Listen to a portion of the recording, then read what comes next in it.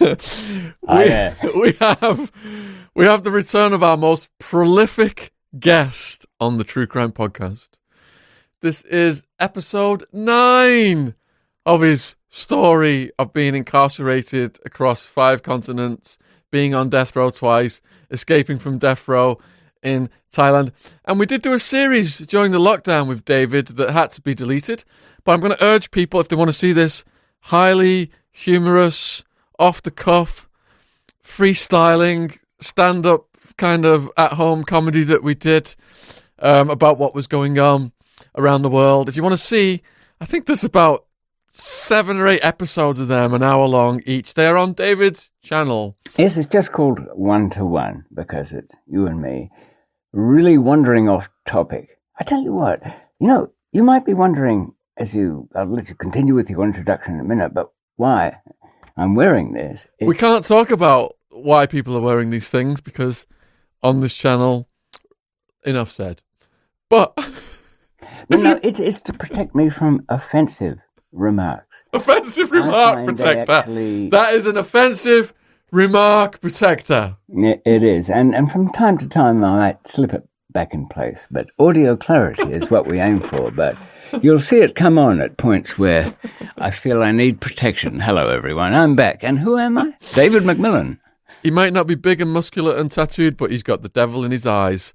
And let me just give a recap of where we are with David. Installment 8 finished with David in the throes of Hyderabad prison. Hyderabad, yes. Hyderabad. Another inmate had approached David with his lips sewn together as part of a hunger strike. He wanted David to sew his own lips together and show solidarity in his hunger strike, which David declined. David was then summoned to a meeting with the prison superintendent. Not knowing what he was getting into, he attended the meeting, and present at the meeting was his lordship, an ally of David's from the killing fields of Afghanistan and Pakistan, and his lordship has brought to the prison a cake and 30 armed men who could basically just wipe out the prison administration at any moment, and the prison administration are kissing the rings. So, thanks for coming back on. It's great to be back here. I've missed this. I mean, it's extraordinary that you moved the entire studio up to Mount St. Helens. It's obviously a very safe place to be these days. And I don't know how you found the staff to actually break it down brick by brick, but it's, apart from the odd volcanic rumble, it seems safe. And good to be back here. And I should say to people who've just stumbled in on number 9, because number 9's a nice number, that I'm in a Pakistan prison because in my early 40s by then, for over 20 years, smuggling across different continents.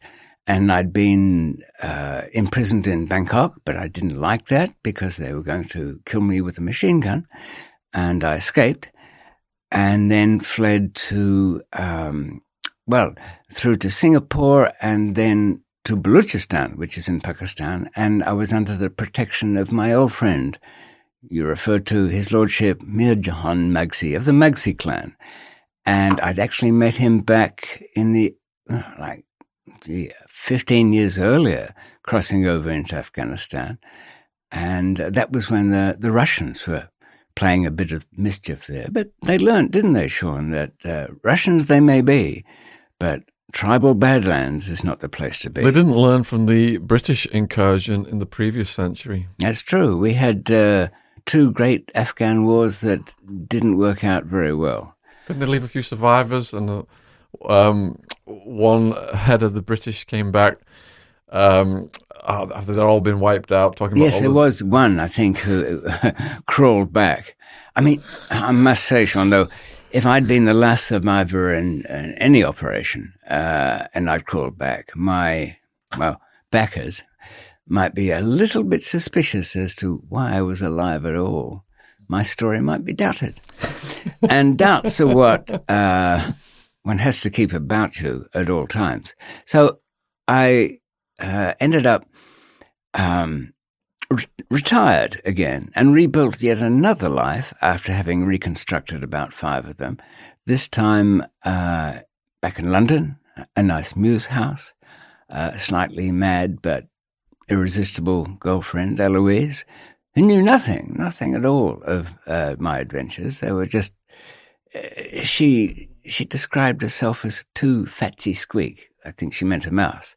To deal with anything. Eloise saw dropped into one of the flats unexpectedly, and I had about 3 passports, different names, same face. And she went to open it, and then she closed it again.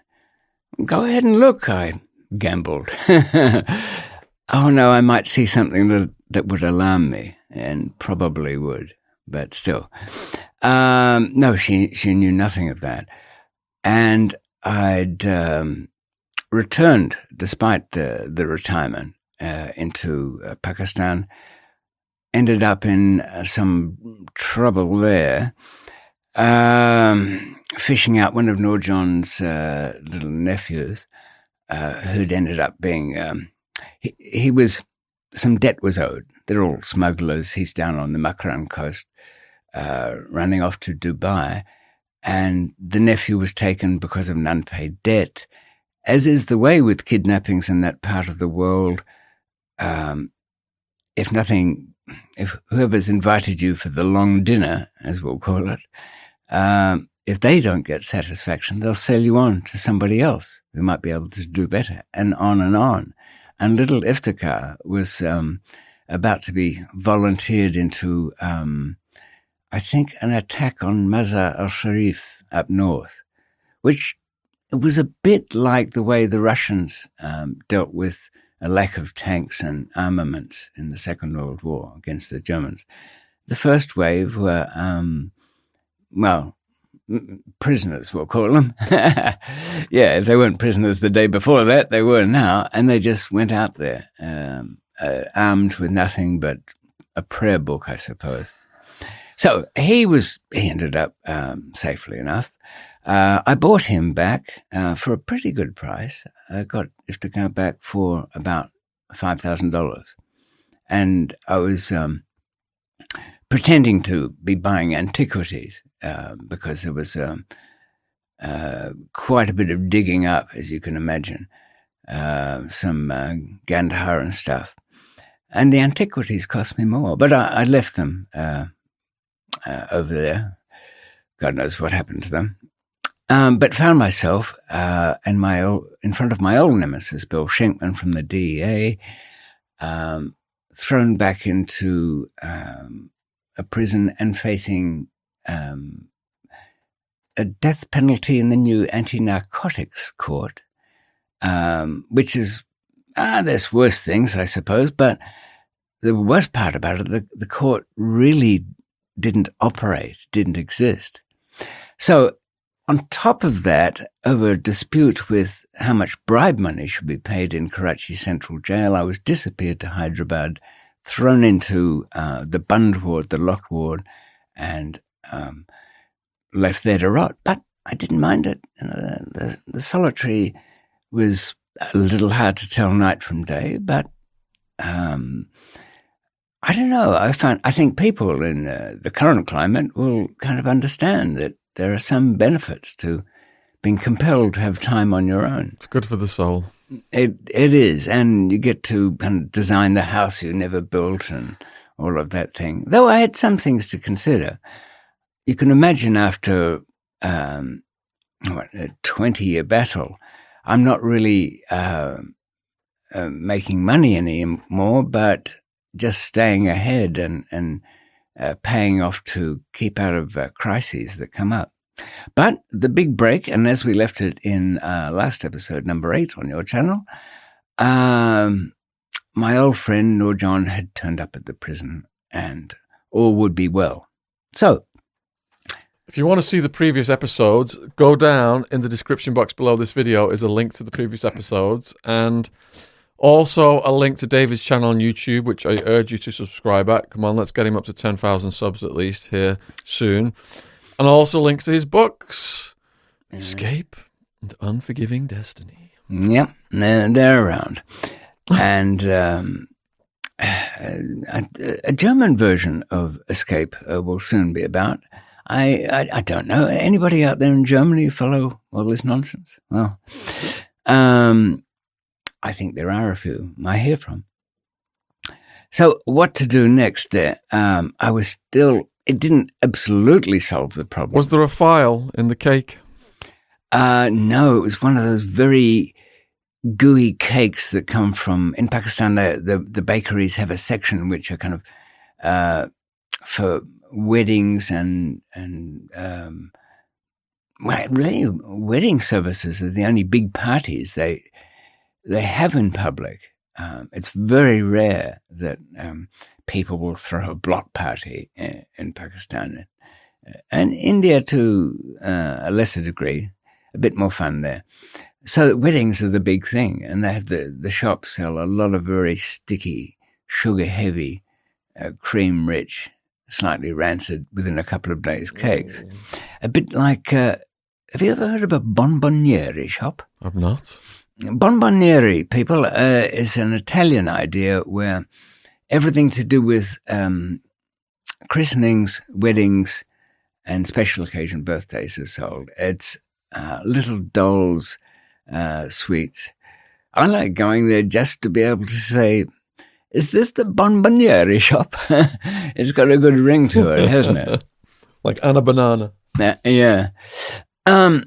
But I was allowed freedom of the city of Hyderabad jail, not the city itself, but it was like a city. It held about 2,500, so I roamed about. Now, as you mentioned before, Byron, who had been feeding me while I was locked up there, he was the one who'd been on hunger strike. He was not the only one I found that had done that. The tradition is... foolishly, I thought, well, you just don't eat the food they give you and that's it. But it's not. What goes along with it, you have to have a certain amount of beatings every day. And the sewing of the lips, yeah. But I'll come to that in a minute. But the first bunch of people I met as I roamed about Hyderabad was... two big political leaders of a Sindhi nationalist party. Now, Sindh province is where Karachi is, and Karachi city has its own party, the MQM. But the nationalists kind of want an independent state of Sindh. As you know, when India was broken up, lots of different groups, I mean, Sindh has its own language, Sindhi, wanted their independence. Now, these two guys were in on, well, most of the political party heads were in on murder charges. They found that was the only thing that would hold them in prison. They'd very rarely be convicted of it. But as I've said to people over the years, a couple of important things to know about being arrested in India, Pakistan is one, you'll be tortured for a confession. Now, that's grim, but it actually doesn't matter what you tell them, providing you don't tell them anything that's true. Confessing, horribly after a massive breakdown, don't do it on round one of the beatings, but try and avoid the electricity, that's for sure. You then say, all right, this is the truth, and they'll note it down, but it can never be used in a courtroom. No court there will accept it. And all the proceedings are in English. That is a great and useful legacy. It sounds, I know it's very unpopular to say anything good might have come out of a colonial era, but in the perception of the people there, they regard that the tradition of the courts was relatively honest. The British magistrates who ran them, were they fair? I'm sure not as fair as their wistful memories of the old people remember. But I suppose on a dull day, a magistrate might give a poor man a bit of justice, just to make himself feel better, or something to talk about to Mem Sahib when he got home. while he was beating the servants. So there was the idea that the court should be reasonably honest. But they held these two big nationalist leaders, and there was a limit to what they could do to torment them. The usual practice was to disappear them. They would go to holding cells or dungeons around the major cities. And these two guys, there was kind of a Napoleonic little one with dark hair and a kind of big beefy one. I think he was the sergeant at arms of the nationalists. They told me that when they were taken in and disappeared, their form of breaking them down was to swaddle them from head to toe in heavy bandages, clothing, a hood, which had no eye holes, nothing like that. Heavy mittens, not with even fingers in them, like oven gloves, and loads of wrappings around the feet, and then in the solitary cell by themselves, not together. Like cook them alive, basically. Kind of, yeah. It must have been kind of cozy in there, yeah, for sure. But it was a curious thing to meet them in the prison because they were so highly respected. Around where I was living, in a chair, one morning the chairs were brought, little table was set up, and then they were ushered in, followed by a small retinue of people, and a couple of their badashi, the servants, were carrying food for me. Introduce themselves, David, here's some food. We've heard about you from Nurjan, that you're here. Now, Nurjan's Baluchi, but a nationalist and well respected for the great September 30 massacre, when over 100 people were killed in the street. A matter of pride? Well, perhaps fear and respect seem to go hand in hand there. But when I got to know them, the little one told me that while they were swaddled up one night, a guard had taken pity on them, and it was in the middle of the night, so nobody was around. He led them out from their cells. He didn't dare take everything off so they could breathe the air, but just lifted the cowling over their faces so they could get a sense of the night. And the little guy said, well, he took off the bandages around my feet, and so my bare feet he led us over to where there was some grass. And he said he could feel every blade of that grass, every droplet of moisture, the aroma of the night earth as it separated the smell rising from the ground. Now, this was 5 years earlier, but he remembered virtually every sensation across his feet that had. So it gave me some idea of what the extremes of sensory deprivation were like. As I've said before, if you're foolish enough to ask yourself a question, and your viewers might be wondering, what would it be like if I was arrested here? Or what would it be like if I was imprisoned in a foreign country? And people watch things like Locked Up Abroad, Banked Up Abroad to get some idea of that. But I think you need the texture, the smell, and the fear to go with it. And Hyderabad also had quite a mixture of other bits of driftwood that came in. Somebody in the cell near me was a notorious forger, and he even had restrictions on what he could be served to eat. He was not allowed to have boiled potatoes or potatoes of any kind. Why? I know, I asked myself that. He, if given a potato, would cut it in half and with a blade etch out the facsimile of a rubber stamp, an official rubber stamp. Get some ink from somewhere and then get his own bail papers. And that's the second lesson about that part of the world. Everyone, no matter how grave the crime, must be given bail after 2 years. It came down through a series of higher court challenges when cases were going on just forever, up to 20 years, and nothing ever happening with them. I suppose part of the reason nothing ever happened with them was each side were killing their own witnesses. That does tend to slow the proceedings a bit. So then I was in a dormitory there in Hyderabad where I got to meet some sort of country folk, 2 or 3 groups of them in for honor killings, which, if you don't know what, there's no honor whatsoever connected with it.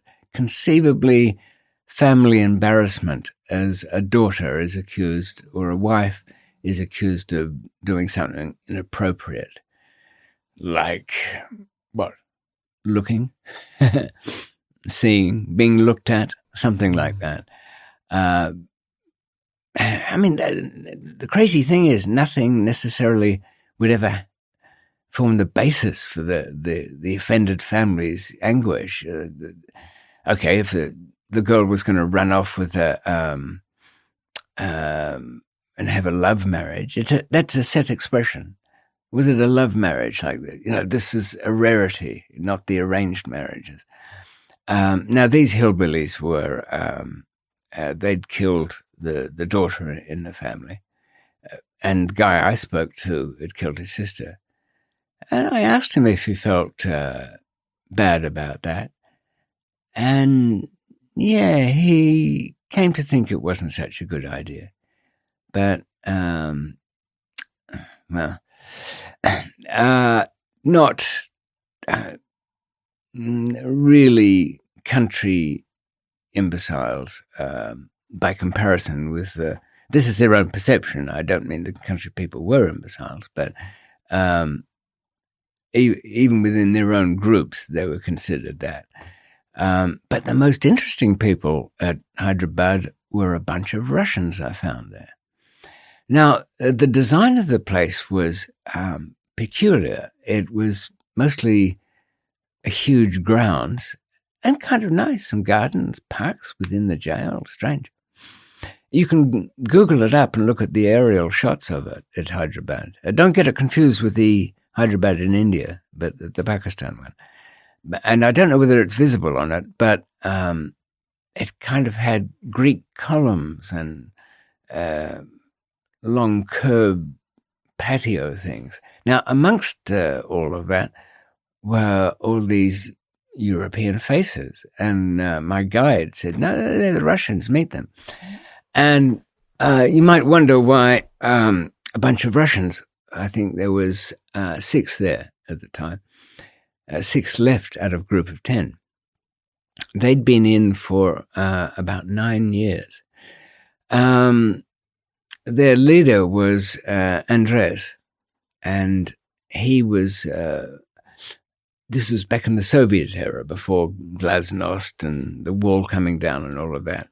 So I'm guessing, and I found out to be true, that to be a Russian street gang back in the Soviet era was a pretty tough calling. You had to be able to hold your ground.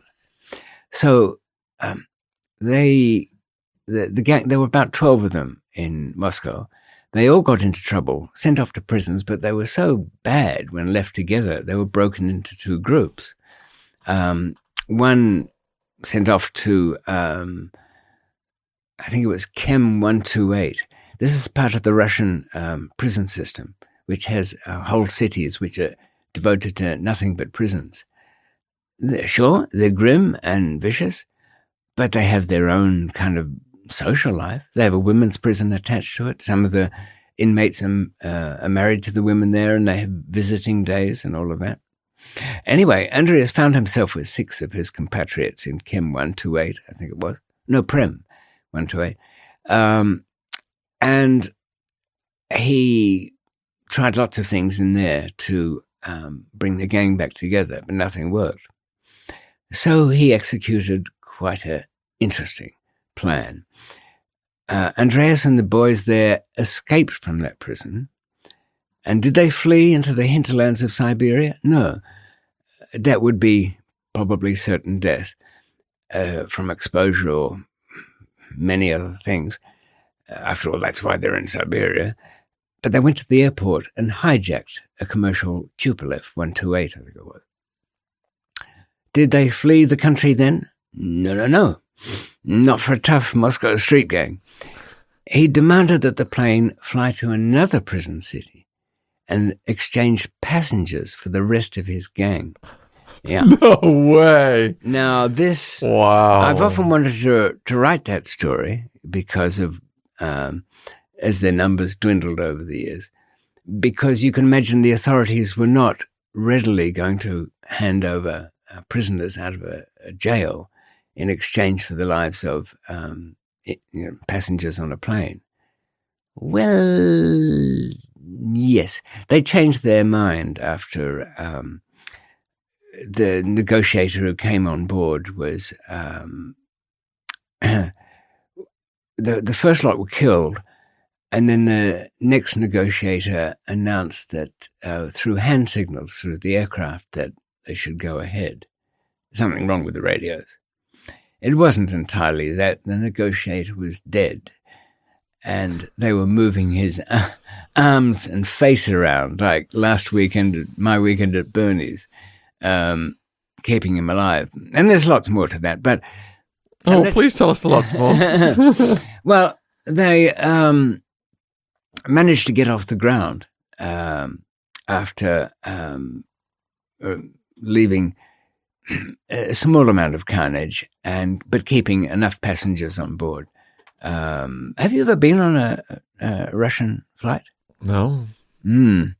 Well, I suppose this might be something that one could take on it, really. Because the splatter from the onboard snacks, it's usually a bucket with oranges on it, and the seatbelts don't work. The passengers are a hardy bunch anyway. They first were going to fly to Gaddafi's Libya, but that turned out to be, well, they were unwelcome. After all, he was a bit friendly with the Russians, as you recall. So they flew to General Zia al-Haq's Pakistan. He was a general, as it sounds, and he'd taken over the government by putting the Prime Minister, Benazir Bhutto's dad, on trial for, one of the made-up murders or somebody's death, and actually executing him. That was unusual. He was hanged. Now, Zia, the general, didn't like the Americans, but did some business with them. Didn't like the Russians because he was on the other Afghan side, not wanting the Russians around. So the Moscow street gang, Andreas thought that was the place to go, and the one place in the world. There was a little confusion with the two Hyderabad's, as you can imagine. And they touched down there because Hyderabad, and it is today, remains so, is the Stansted of Pakistan airports. That is, the place that hijacked planes go to land. And you will have noticed that all planes with trouble get diverted to Stansted. That's because they've got a crew ready to deal with all of that who live there, waiting for trouble. I would say to any hijacker, take the train. But if you do find yourself having to choose between airports, try to avoid Stansted. But you won't be able to. Anyway. In fact, when the plane landed, Andreas demanded proof that he was in the right Hyderabad. And from the Pakistan side, this was quite, something to break the monotony of a long, hot summer. The one who first went on board was a very senior inter-services intelligence, their CIA kind of spook, and another big chief. but they were in civilian clothes or shalwar kameez. And they just didn't have the uniform, so Andreas didn't really believe him. And then he had a little Moscow street idea. Show me your cigarettes. A man's cigarette packet will identify where he's from. Unfortunately, as I said, these were very high-up people, all imported Dunhill. Anyway, that was settled. So, what to do with them? Okay, sentence them to death. Yes, but no, but yes. And the general commuted that to life. And then they dragged on in the courts. And they wore out their welcome in Karachi by getting into fights with just about everybody. They stood their ground, these Russians. They wouldn't pay. Well, they didn't have any money. So the only option was to fight. During the previous years, they'd killed 16 other inmates, 4 guards, and it really surprised me that they were still alive. We're all civilized in the West, but if a prisoner kills guards, he's not likely to live, is he? He will meet with an accident. Another inmate will be elevated in some way by getting rid of him. It's not likely he'd survive, but to kill 4 of them. Threw one of them off a building that they'd climbed up to.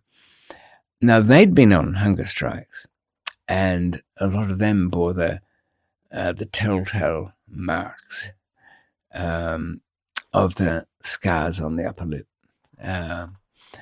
You know what? I never asked. I meant to.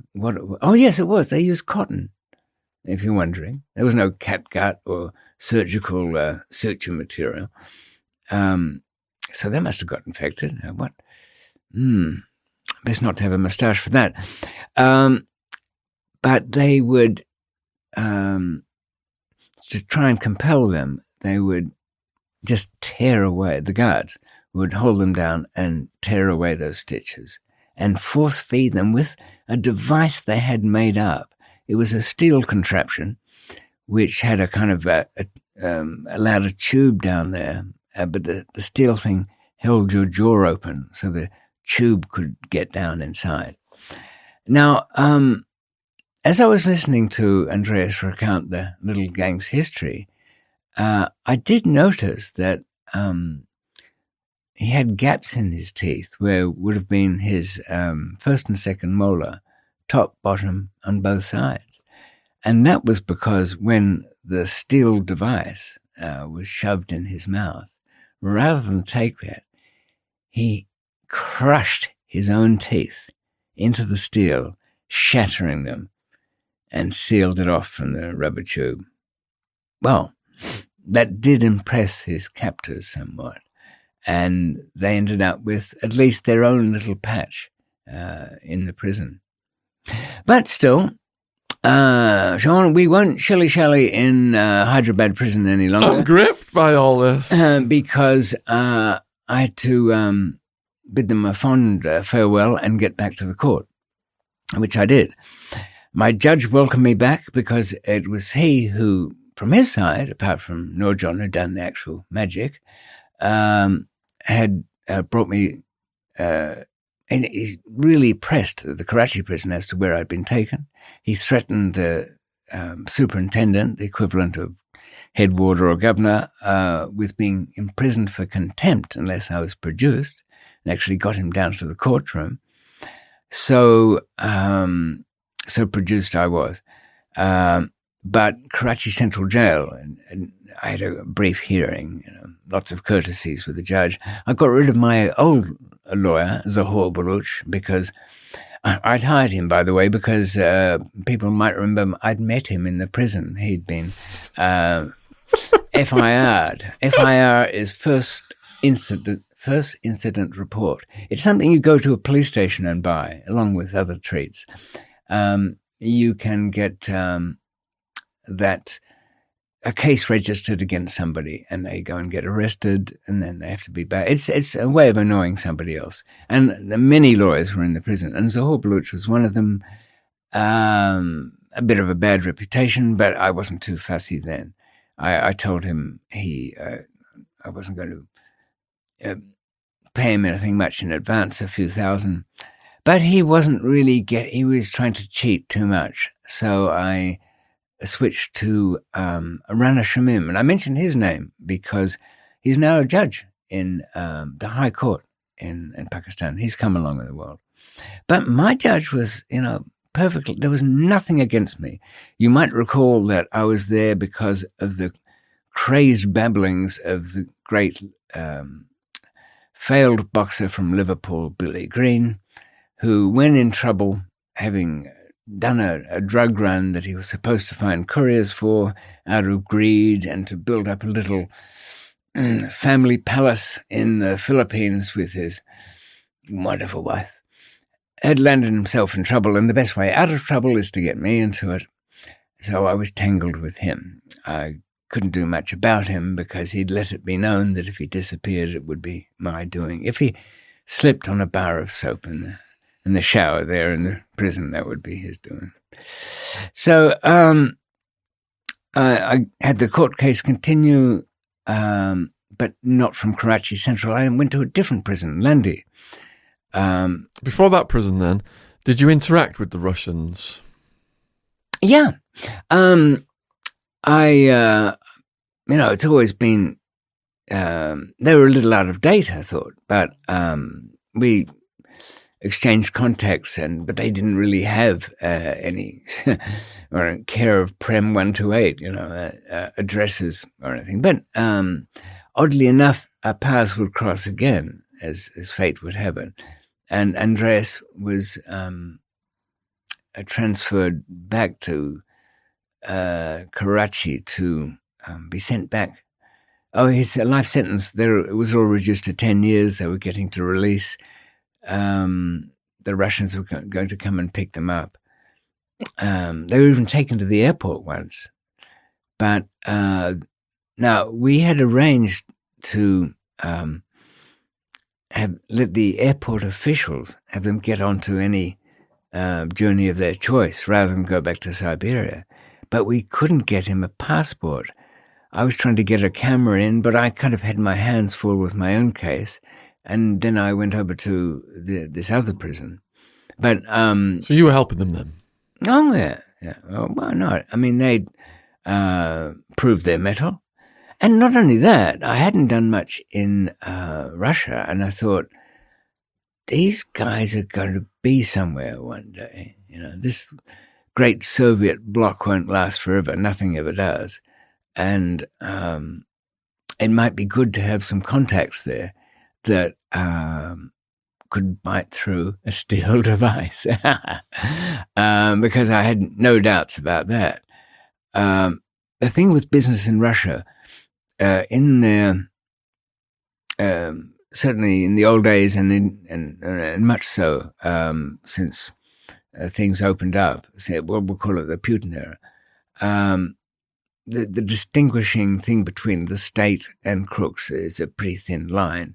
And a lot of the old KGB network became owners of things, and, all the oil people you've heard of had connections there. But there was kind of what you'd say a big gulf between the businessman crooks and the street ones. But they like to keep their honor and keep in touch with each other. So I thought my way in was probably safer from the street up than from the big people down. I couldn't fight the people from the top down. I mean, I know people in London today who are still fighting over money put into Russian oil deals. And they have cases in London, but it comes to nothing, the civil courts. And it wouldn't matter if it came to something anyway. It's unenforceable. This is the top-down strategy of the underworld. If you imagine we wanted to go into, not that we would, but into cocaine in South America, you'd think, well, go in at the top, with the big guys. But that's not really the smart move. You're not at the soft underbelly of the workings of the machine. If you're back down at, my my most happy, that is, peaceful, unannoying South American contact was a kind of slightly, what would you call her? A society hostess, really. She held parties and had a lot of friends, but she was also a distributor of the coke in Cali, between dealer to dealer within there. So dealers would come and buy a kilo and then break it up and be sold in that area. Now, that's the kind of person you want. You don't want people who can start talking about international things. They want to know your business, who's flying. They'll find out who you meet at your hotel. They'll get in their hooks in. And they will also, oh, where do you come from? London. Oh, well, just a minute. This week, 31,525 pounds a kilo, if I'm not wrong. And they're not wrong. So they want you to be buddy, Sean. Yeah, they if you're doing something and foolish enough to tell them the slightest thing about it, they'll say, well, you've got 5 kilos going back. Throw in another kilo of mine, will you? It won't fit. Oh, we've got something for you that will put the whole 6 in there. And suddenly you realize you're not working for yourself anymore. I mean, if you say, well, I'll take your kilo back and I'll give it to you in London, there we are. Everybody happy? Yeah, well, why don't you sell it? Oh, I don't have it. Yeah, well, we do. So you call these people, they'll buy it. It's lost. It's all gone. But if you're, I think many, many years ago in the depths of despair in Bangkok when I was facing execution, and I just spent a decade in an Australian prison and life was a wreck. A complete scallywag conman from Boston said to me a bit of advice I never really understood at first. David, if you want to free yourself, you have to, no matter how foreign and alien it seems to you, you have to love the people in some way. It didn't mean anything to me then, but I translated it as to understand, at least, appreciate the world as it is on the ground. And like I say, with the society hostess in Cali, hers was a world where I could roam around and not be under threat, not become a manipulated target. And if we go across the other part of the world, the same sort of applies in a much more complex way in India, Pakistan. So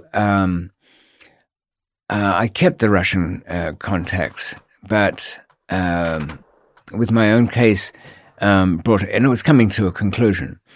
The great Billy Green was going to plead guilty and would had a guarantee of no more than about 4 years. And this was for 5 kilos of heroin, so he was doing quite well, really. He would take my lawyer, so I had him heavily under control. I would be found not guilty. A policeman was the investigating officer, not the ugly big boss, Ahmed Baboosh, my torturer. He was too high up to be involved, but we had a real struggle finding, when I say an honest policeman, one that wasn't so blatantly corrupt that he'd sound honest. And when he was convinced to be asked the question, is this Macmillan wanted in Thailand for anything? He only had to say, not that I know of. He was trembling when he had to give that in court. But it was quite good. The judge thought, he knows otherwise, but at least he's relatively honest. When all the other liars I have in this court sail through it like they're picking up an Academy Award. I'd like to thank all the little people. The lies I tell here today are the best I've ever had. But that wouldn't. I spent about 3, perhaps 4 months at Landy Prison. When I was thrown in there, the prison boss there had big ambitions. Again, 25,000 US. I don't know what it is, Sean. They always come up with the same number. They've never had it, never seen it, don't know what it looks like, but they like it. So I was given kind of bad treatment when I sort of bought my way up a little bit from the bottom, got a court order that he couldn't argue with, because I'd heard he was extremely ruthless, this prison boss. He got the offcasts of the great Karachi Central Jail, which had all the celebrities. Landy had nobodies, really, and had a very small B class for the... these are the guys with their own servants and their own guard and so on. So it was quite a small section. And I was there with an Air Force captain on a charge of, I think 2.5 tons of hashish going into Canada, some brown heroin as well. Can't remember the rest. Was he innocent? Who cares? But he certainly was naive in the business. He'd had some, without a doubt, he'd had some Canadian connections.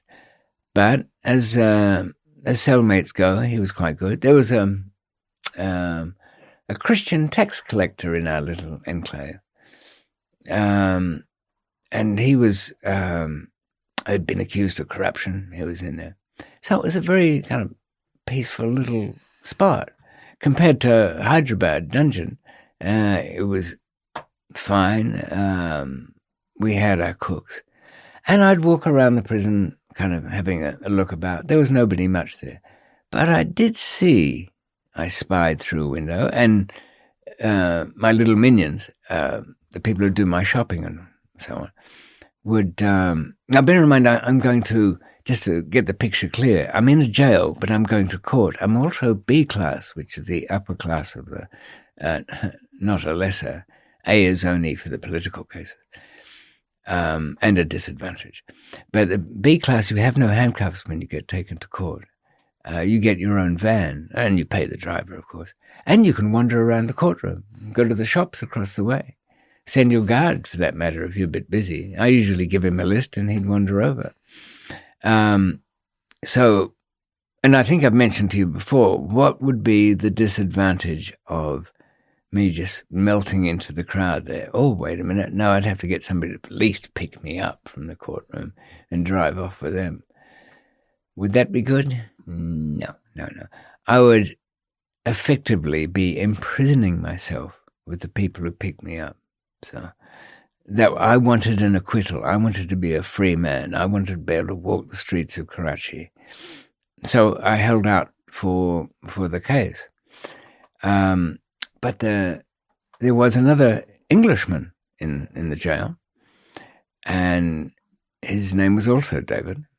He was a Londoner and had been a diamond dealer before getting somehow tangled up in a case that involved a couple of tons of hashish that had a long history. Some London villains had invested some of their spare cash in trying to organize a pretty big hash shipment from there. It had become, well, they hadn't learnt what viewers here should have learnt by now. You have to be Johnny on the spot. You have to be on the ground. You have to take your money there. They'd send money there. And like throwing money out of an open aeroplane door, it rains down on the lucky beneficiaries. And they say, when called, why isn't my hashish ready? What? Everything's ready. Just come. And, of course, when they get there, there's nothing done because they should have showed up and paid for themselves. So this David, the diamond dealer, was apparently there. And my spies also told me that he was in the clutches of, I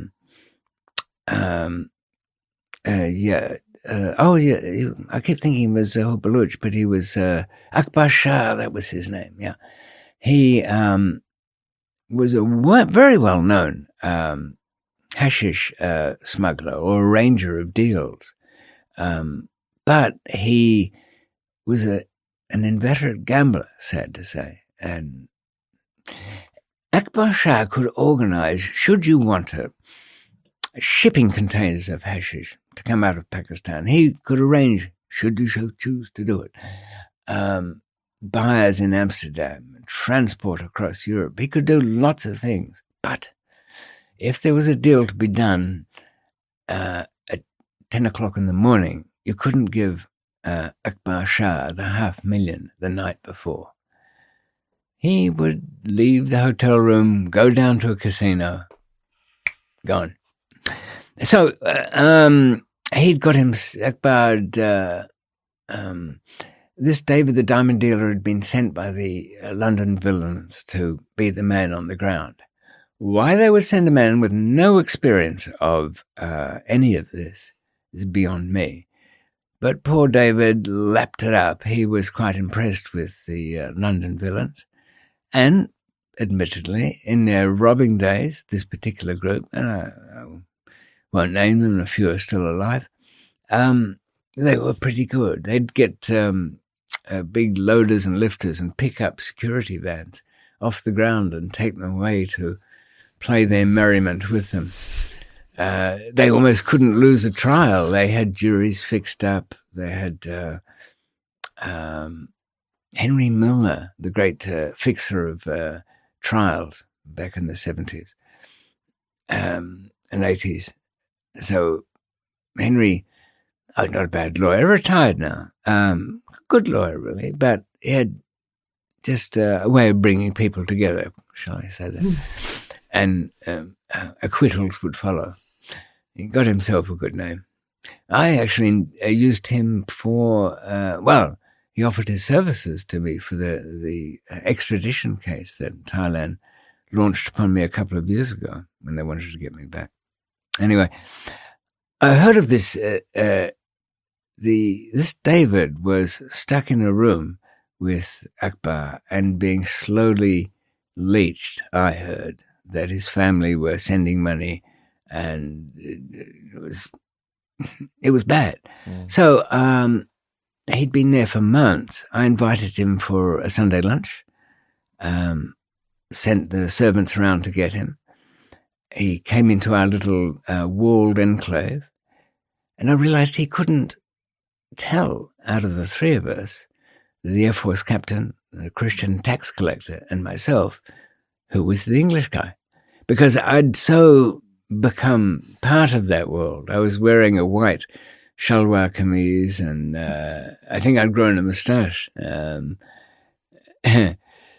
which is not always a good idea to blend in too closely. I had a perfectly genuine fake passport challenged at an airport once at KLM by a guy who saw that moustache and said, "This is a Pakistani," because I had a suntan as well, and started peeling away at the thing. Yeah. It wasn't a very good passport. If I may demonstrate, you do not want a passport that when somebody in an official position starts peeling away the top there, and your face is there. That doesn't happen to passports normally. You need protection stronger than that. Yeah. But that was something else. It was a minor tragedy. So David couldn't tell who his host was. And when I came up to him and said, "Hello, David, most welcome to our humble little Sunday kitchen here," just to hear an English voice, he couldn't speak. He was choked with emotion, and then hugged me. I suppose Londoner to Londoner, or whatever I was at the time. He had been away from anything that was familiar for so long. He'd been having to deal with things. I'd forgotten, because I was kind of used to it, how, you always hear, and you've had probably many people in this seat saying how difficult it is when they're in some foreign place, the stress of being able to. I could understand why he got all choked up, but I said, "No, come over and sit down. Gin and tonic. You're safe here. You be yourself." Well, I heard his story. It was certainly worth a lunch. He'd arrived. He'd been taken to a warehouse. A sheet had been lifted under which supposedly the 2 tons of hash was. Oh, no, I can hear footsteps outside. Remind you of something? Oxford Street on a shell game? Yeah. Whether there was any hash, who knows? And where had he been staying? Some discreet guest house, the apartment of a friend? No. At the Hyatt Hotel. Now, in Karachi, there's about 3 nominally 5-star hotels. Whether any of them are, I don't know. But that was definitely, it had the atmosphere, all of those. If you go to the lobby, there are so many spies and vested interests, and it looks like Rick's Cafe Americain in Casablanca. There's so many people with something to sell or trade or buy or use you for. So it was little wonder that half a dozen competing Pakistan agencies were all over him like a rash. But that was not enough to get him arrested. Something else, some unseen hand because normally it's just the Western mug that goes in a thing like this, or maybe some driver or something like that. But for the Akbar as well to be dragged in, and they're all facing trial. And of course, David's asked me, should I sell the family home? Akbar says, I'll need 20,000 now. It's got to be here in a couple of weeks. Look, and I repeated those things. You get bail in 2 years. Take your time. These cases never end. They go on forever. I mentioned that banker who was in at Karachi, I think, at another time. He never wanted his case to ever end. He wanted it to last until he did. He wanted his deathbed to be in the palatial house he'd built within Karachi Central Jail with its air conditioning and satellite dishes and comforts. David, I said, don't do it. Just don't do anything. And look, I know, I told him, somebody is bound to come along and say, don't trust Akbar Shah, but use your own judgment. This is his record. Look at anybody's situation. It's his country. He will take care of himself first. Just take it easy. Relax. More beans. Always liked Dal. Don't know. It's simple. It's good. Liked it ever since first isolation block in Karachi Central. So, did he take my advice, you're wondering? No, he didn't. He went back and kind of panicked. And then started actually talking about other businesses that we might do. Look, one thing at a time. We're here now. This is our business. Met some of the other people there. A couple of shoe walkers. Those are the people with who take. Now you wouldn't think it'd be very profitable, would you, to take 1.5 kilos in each shoe? That makes a very heavy shoe. I mean, they're a bit Gary Glitter by the time they start to hold 1.5 kilos. Shuffle through there. There was one there. This guy used to be a beachcomber in the Caribbean. He used to pick up about 1 kilo a year or 1.5 kilos, just like driftwood coming to shore on the islands there. The currents would take spilled cargo from the Caribbean, South America, Florida route, bits that had fallen over, been thrown over once the authorities approached. But it would drift up on shore. I mean, that you can imagine that'd be a nice holiday, wouldn't it? Viewers living on a Caribbean island, combing the beaches, stumbling across little bricks of decorative driftwood, I mean. They've got minds. I mean, what are they thinking, these people? So I went to my trial, and it was a very nice day when I was acquitted. Judge saying there wasn't a shred of evidence against me, and I am free to go. Hallelujah, brothers and sisters. I am free to go. But the way it works, and it works this way here too, you can be acquitted. You actually go back to the prison to get released from there once the prison's hold papers arrived. The release papers arrived, but I had to get... I'd been double charged with the same thing, and the same drug case was in the anti-narcotics court and the customs court. I was acquitted from the customs court, but the anti-narcotics court case would never end. And that's what I didn't really want. I couldn't get there because there was no court, so I had to get bail. Now, for a foreigner to get bail in Pakistan in a death penalty case is not a snap. But and here's another thing. It's you have to have local guarantors to put up their house. They want property from a local man, and the local man's only going to do it if the money he's given is greater than he could lose. Here's the problem. And this is the essence, the classic problem there and dealing everywhere in that part of the world. If I send somebody with the money and they give it to the man, it won't happen. Why should he? He's got the money. You can't. Somebody virtually have to go there, buy a house, and then become a resident. I mean, that was all too time-consuming. And who was my first audience to this discussion? It was the Air Force captain.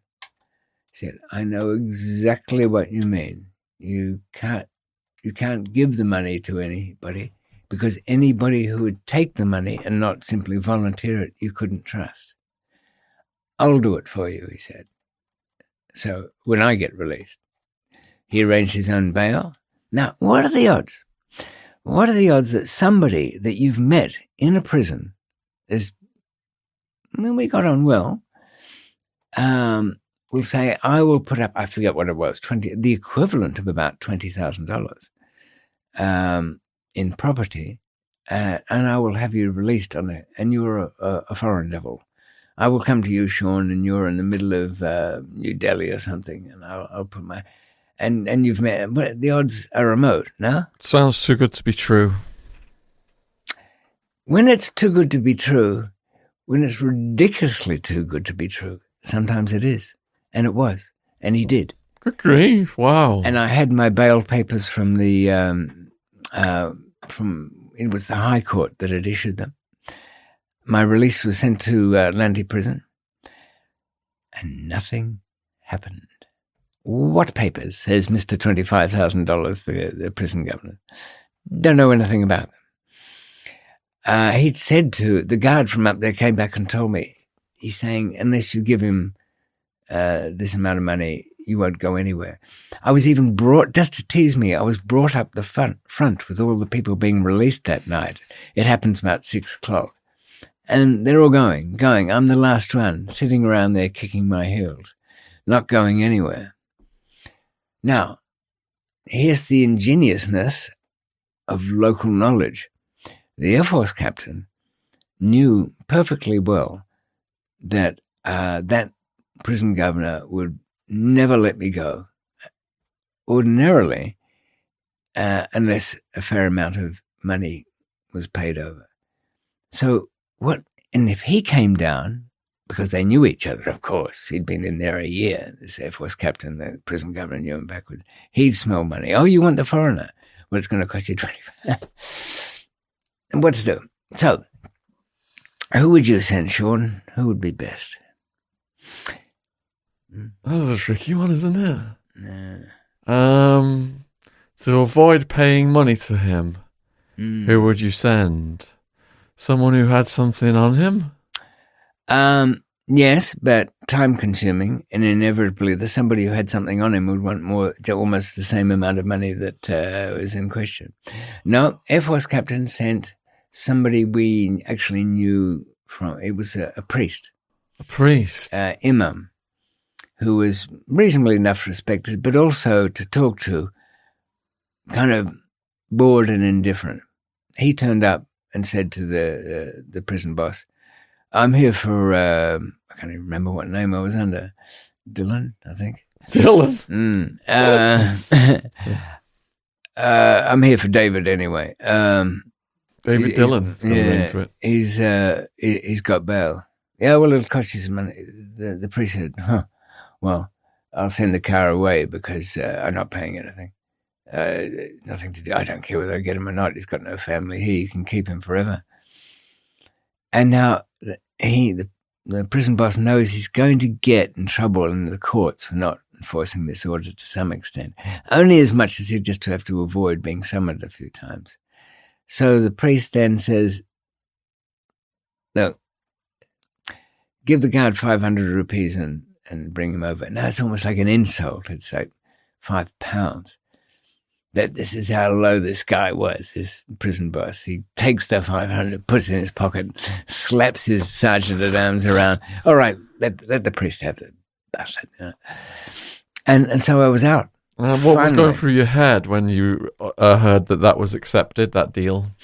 Well, I didn't know anything about it because I wasn't in, I'd left my phone back This there. was all at the behest of the Air Force guy. He organized it. He did. So you were told after you were released then, the deal. And were you impressed? I was in the back of a little air-conditioned rust bucket. They might be crappy cars, but the air conditioning usually works. He said, the priest said, oh, it was touch and go that day. And he, I wasn't going to, I took several steps away back to the car, but I said, where's the Air Force guy? He's waiting for you, somewhere else, but he thought you might want a kind of night's rest after all of this first. Just see him tomorrow, which I would, because do you recall Robbie the Scot? Which episode was that? Well, he was a Scottish deal broker who found himself in Pakistan, and we first met. Though I'd heard of his arrest. He was involved in arranging finance for the Gwadar oil pipeline from Gwadar port, which is along the coastline there, out in Nurjahan's territory. And that financing for that came under some suspicion because it was billions. It was like $2.5 billion, the whole project. This Scottish guy, Robbie, was in the middle of it, arranging the finance. And had his own bit of extraordinary misfortune. A couple of City of London police had been at the Pearl Continental Hotel just over some other matter, almost like on holiday, busman's holiday. And he'd ended up in the prison, and we'd met and swapped stories and everything like that. But he himself had been bailed out on the $2.5 billion case, which was quite a good bit of engineering on his part. So he picked up very quickly because you might recall the prison boss from Karachi Central had sent me over to this newcomer, Robbie. Foreigner come, big money, oil pipeline, 25,000. Stop it. And it was like, I don't know, 2,000 rupees cash and then another 20. And I said to Robbie, just slow down on the paying. Yeah, but I know the way it is here. You can, yeah. It's even more so in here. So, but he was out. He was released. He had like the floor of the Avari Hotel. And he was just moving to Clifton Beach, which is the name of a suburb of Karachi. And as it sounds, it's along the beachfront, a lot of high-rise apartments. And he was moving to the penthouse. He knew through another Air Force contact who'd been in the prison, my Air Force man, and so they all knew each other. In fact, during the move from the Avari Hotel into the Clifton penthouse, by the time I arrived, the whole lot of Army guys and Air Force people, about 15 of them, were just lugging furniture up the lifts and transferring it over this new place. So Robbie said, well, why don't you stay in the apartment? It's got 6 rooms in there up the top, and they've all got their own bathrooms, so there's nothing in it. Did your Air Force guy lose his property because you then disappeared, or did you already pay him more than the value of the property, so it didn't matter? That was in the agreement? Oh, no, I paid nothing, ever. What happened was I didn't flee. I went to the High Court along with Robbie had organized 20 class action case against the double jeopardy ruling that says in their constitution, which was hastily drafted by a British civil servant during partition, it says that no one shall be put to trial over the same matters twice. And that ruling it was one of a series of all-purpose, ready-to-go constitutions that the British made and gave to a few countries. Oddly enough, and so it applied there. So I took that to the High Court, won the case, and was acquitted completely. So I was a free man. Wow. The man got his house back. It was freed from links up there, and everybody was happy. Oh, I rewarded them, in kind and in fashion. But I had, from the moment I refused to keep paying any more in Karachi Central, even over my telephone or any other damn thing, and I was disappeared to Hyderabad, I decided this will be the new way. I've sat here through 8 episodes, bribing my way, sprinkling money here. But at this stage, after 40 years in the field, endless wars, endless collapses, great rebuildings of life, everything being shattered again, I decided that, nope, the new way David's going to operate, I'm paying nothing. Nothing for the drugs, nothing for the contacts, nothing ever. Well, it's not entirely true. When a deal would go through, people would all get their rewards. But I didn't want anything to look like anything before. I wanted to go back 40 years to the hippie world in a funny kind of way, where money wasn't argued out or nailed down. And I ended up doing business with people in even in that part of the world where no money was ever mentioned. And it even puzzled me. I would say, what are your expectations for this when it hits the West? What do you think you're going to get? It's up to you, David. I never worry anymore. And I'd probably pay maybe more than the odds. But I like that. It was good. So there was really, okay, I suppose I could say this. Did I pay off my judge for the acquittal? Not exactly, but out of, £15,000 that went to the lawyer, probably 5,000 paid for the Hajj pilgrimage of purification for the judge, because he'd just come back from his journey to Mecca. And Rana Shamim, my lawyer, said, David, it's a good day. He has been cleansed. He has been to Mecca. Praise, salutation to the Lord. And he came back in white. Is that significant? White is what today will be. He goes on a bit like this. So, again, I kind of like this thing of, I'm not going to talk money anymore. And if you're the kind of person who wants to talk money, deal with somebody else. Okay, there were limitations to this as time went on, but because especially people from outside who didn't have a clue what anything was. But you can imagine it'd be quite a nice feeling going through a completely illicit business without ever once having made an out loud agreement to do anything wrong, to break any law, and never mentioning any money. I mentioned for the opposition, if they were ever monitoring things, must have been very frustrating. But anyway, I didn't have to do anything very much at that time because I could put my feet up down the beachside and look over at the waves in Karachi port. And, oh yes, there was one other little wrinkle to it.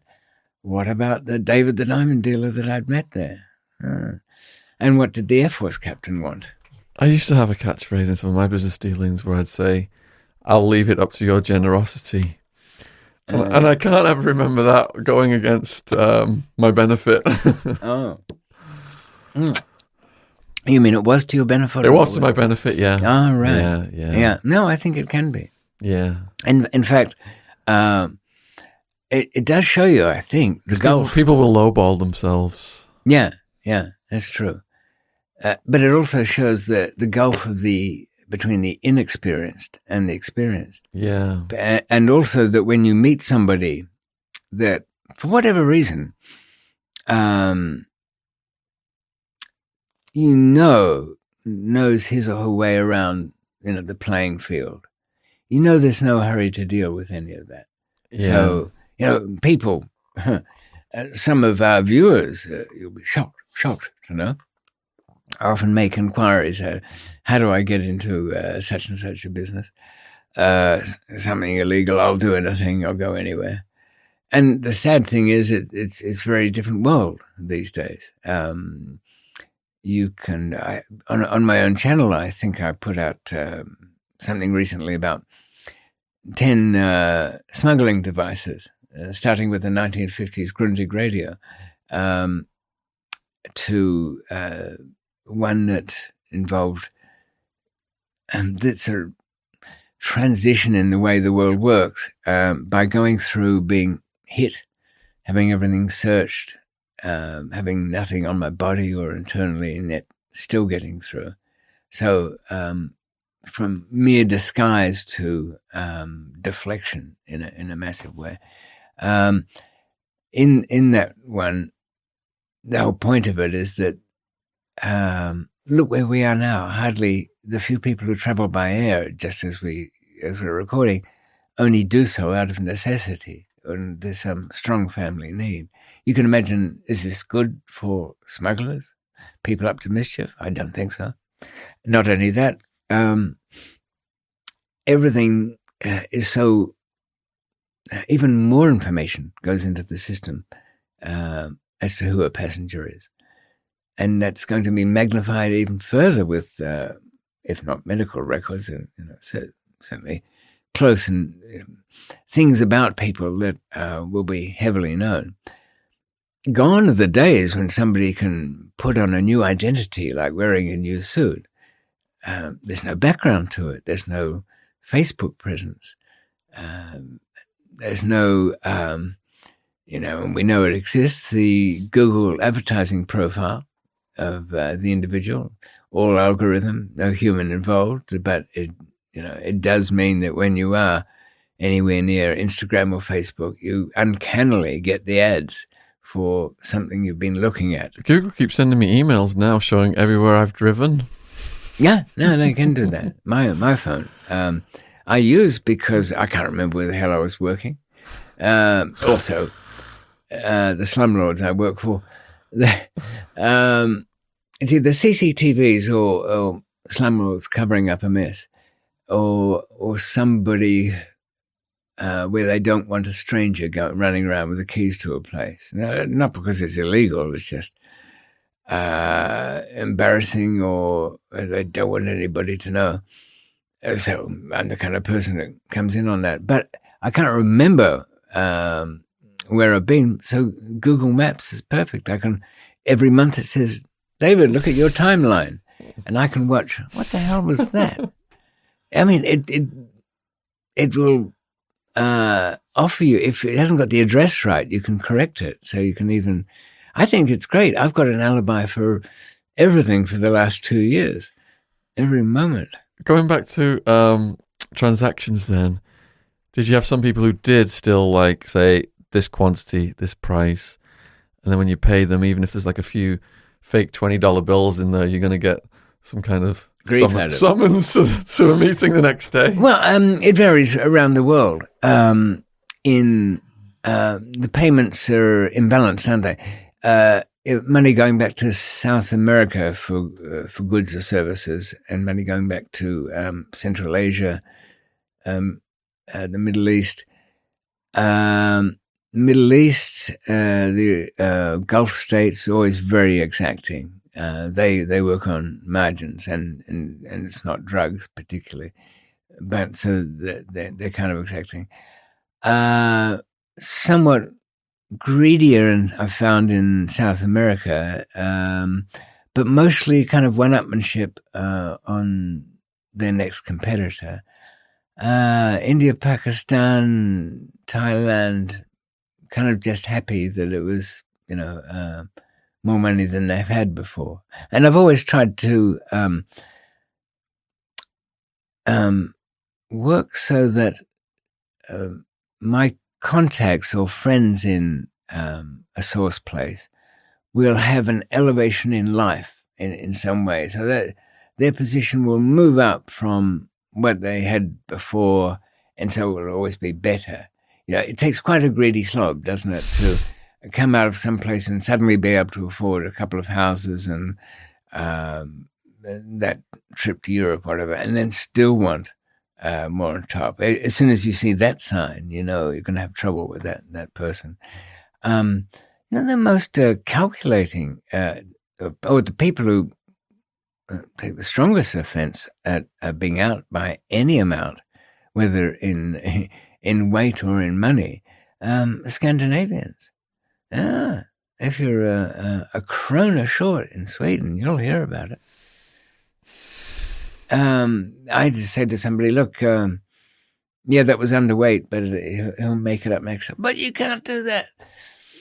Why not? He didn't mean to. He just didn't have time to weigh anything. All right. But tell him not to do it. All right. You tell him.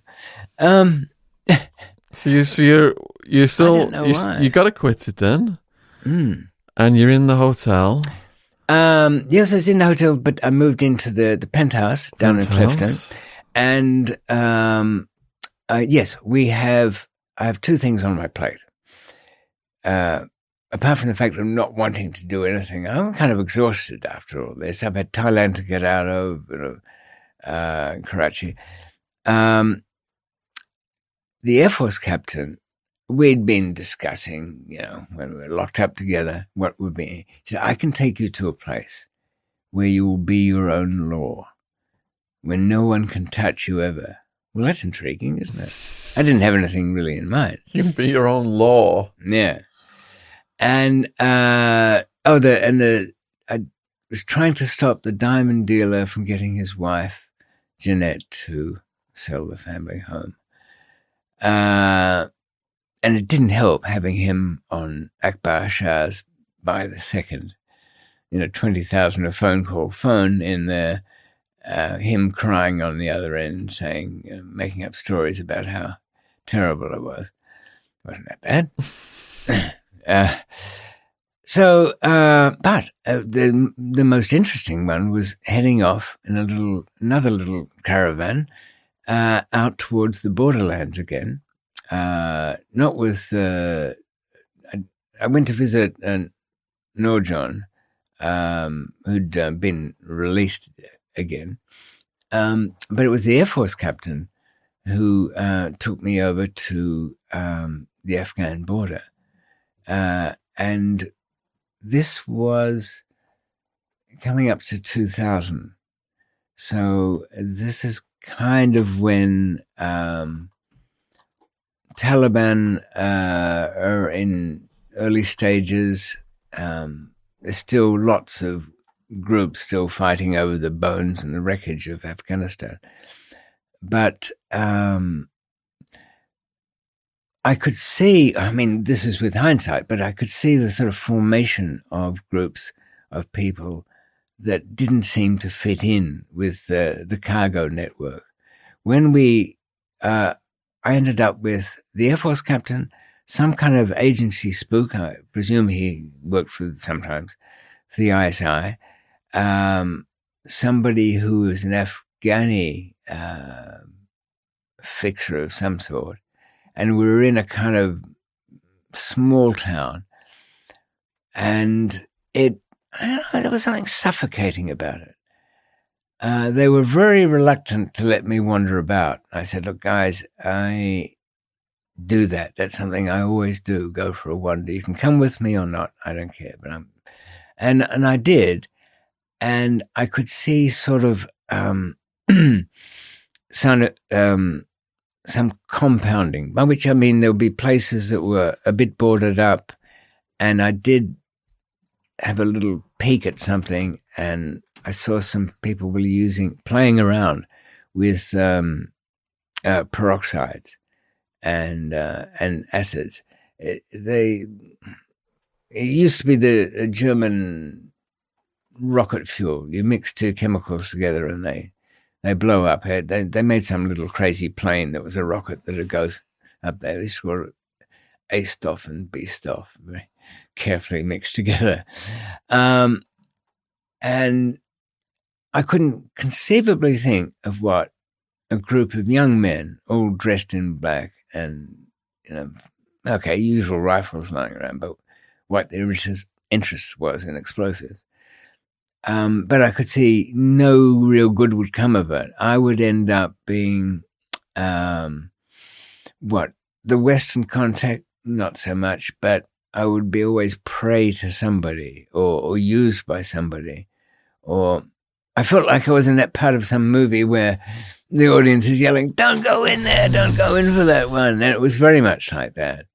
And oddly enough, I ran into, some weeks later, into Jeremy from the British High Commission in Karachi, who used to smuggle me in money to the courtroom. And I said to him, "Look, Jeremy, I've got my feet up at the moment, but I can see some groups of people who are certainly going to get under my feet, and from your guys' point of view, much worse so.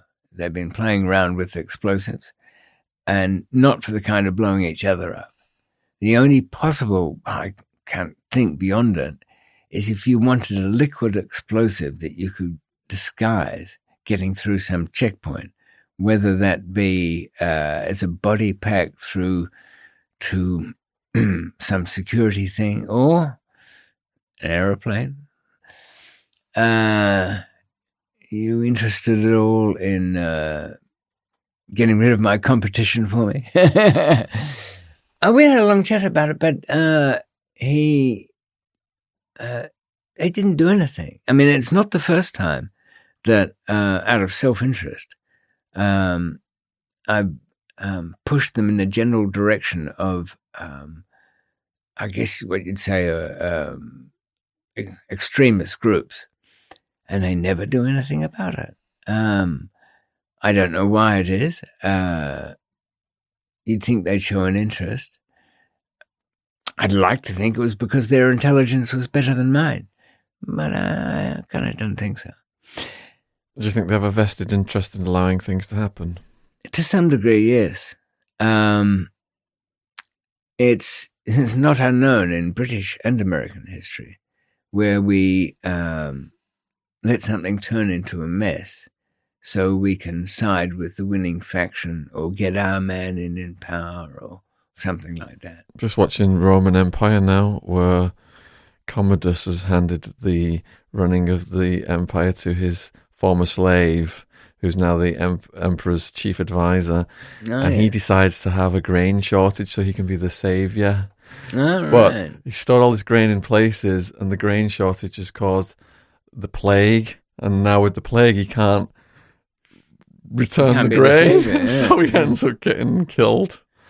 I think I'm not sure whether it was till Diocletian's era that there was a kind of welfare state in ancient Rome, wasn't there, where a certain amount of grain would be given out to the poor, certainly the citizens of Rome at one stage. That's how they kept the masses happy. What was the phrase? Bread and circuses? It was coming from Egypt, wasn't it? Bread and the games. But, a timely moment perhaps to say that, and not for any moral grounds, but slavery was their undoing in the sense that, never mind any misery it might have been involved, though slavery in those days was quite at a different stage. Freeing slaves was a very fashionable thing for a Roman citizen to do, as you know. There were near on competitions to see how many could be freed amongst, when it was in fashion. And what do they call it? Manumiscence, when a slave is freed. And they're supposed to have a certain amount of payment set aside for his eventual freedom. So quite a bit different than perceptions. But with having all that very cheap labor, you only have to feed them, there is no need. And without need, there's no innovation. I saw a grain mill in France that was from about, I suppose, 320 AD, so quite late empire in a way.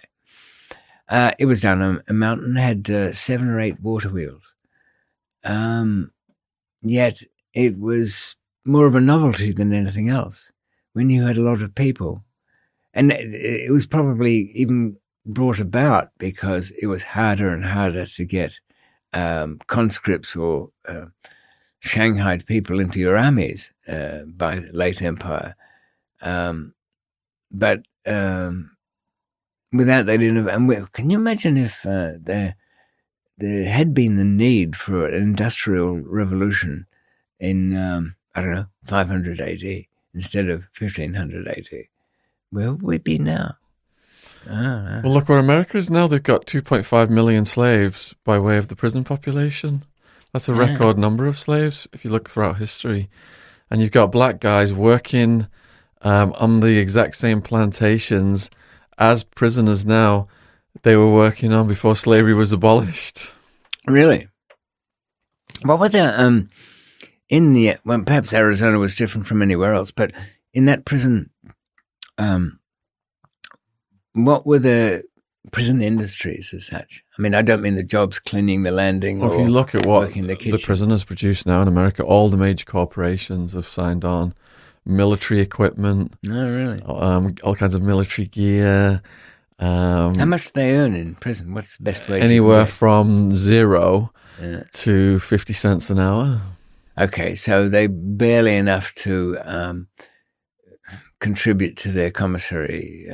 Well, before tobacco was removed and cigarettes were removed. Is that removed everywhere in the US? I think, I don't know, maybe they still have areas where you can smoke and stuff, but in some, each state's got different laws. But the prisoners just wanted mostly to get the tobacco and the coffee from that meager little income, and then they would do all that slave labor. All right. I know prison wages are quite high in a Swiss prison, and yet they have a 70% foreign national population. When I was in Scandinavia, a prisoner, I remember I got ghosted there once, which will come to one of these episodes, and ended up in some small town. There's always these 2 Polish guys working down in the dungeons there for, I think they made about 120 euros a week, which was quite good money. I mean, they'd save it all up and they'd go home to it. But from what you're saying about the American system, it is kind of slave labor. What about the unions? Don't they object to prison labor on things that their members might be able to be doing? I think they've crushed the union power, and the government contractors are so powerful now, taking advantage of all this slave labor, that they don't have much of a voice to unions against it. And it's all just, the legislators just sign it all in. And like the black guys, after they freed them from slavery, they'd put them on cocaine to increase their productivity. And the Mexican workers, they came in, they smoked weed at the end of the day to relax from their work. So by introducing drug laws, they were able to rearrest their own workers, and they left a loophole in the Constitution. In the Constitution, it says, slavery is abolished in this country except for people convicted of crimes. So low-level drug possession and loitering laws enabled them to just rearrest all these people and get them working for free again. And then that's to this day. That's why you've still got a disproportionate amount of black people in the U.S. prison system working as slaves. I can see that. No, there are also what did they call them, the Jim Crow laws that made it very difficult for black Americans to register to vote and to campaign or to become part of the political system. Totally. So there were many. I do remember reading an account of very early day, an observer watching how some of the southern states had a whole lot of black guys as elected representatives. This is before they worked how to rig it back to make sure that Whitey got back in power. Saying, it looked like he was very critical of it. The place was messy and raucous and didn't really get anything much done. But even back then, and this would have been 1870s, the journalists thought, well, it might be a mess, but it's kind of democratic anyway. But that was soon seen too, wasn't it? And then the governors as well, they'll bring out some black guy from death row just before they're up for re-election, fry that person, and then they're guaranteed to get votes for being tough on crime. Yeah, you can't do too badly. I mean, Trump is, I don't know why he's worried. He'll get re-elected anyway. We've seen the poll, it's gone even, hasn't it?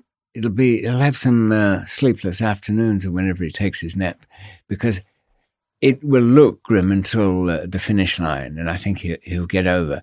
But he's only up against Joe Biden, and really, people are funny, aren't they? Joe would make perfectly good president. He's got enough political experience. He'd probably, but he is he's a Democrat, and there won't be overwhelming Democratic control of both houses there because of the Republicans. People will kind of swing back towards Trump at the last hour. And I mean, the presidents can only do bad, can't they? They never do any good. The least worst. And how did he handle problems that have been thrown on his desk? Not particularly well. But then again, not entirely badly. I suppose it depends where we are in November as to how bad things get. If there's some turn of events which make it look like he's a complete bungler. But, Americans are quite religious in a way. Hand to God. They won't necessarily blame him for, people dropping dead or whatever befalls them. He will get blamed, on the other hand, if there's no jobs around.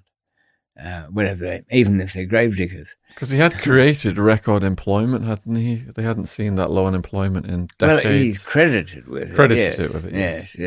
Yeah. It's hard to say whether any leading politician created anything. They just happened to be there at the time. And probably if they'd slept through it, the same would have happened. But now the mask has caused everything to be reversed. So. Yes. Yeah. If you want to see those episodes, they're on David's channel. Yes. So, okay, we've got about 15, 20 minutes to go to get it to 2 hours. Do you want to continue with your story? Or? Yes. I'll get to a certain point with it. I'd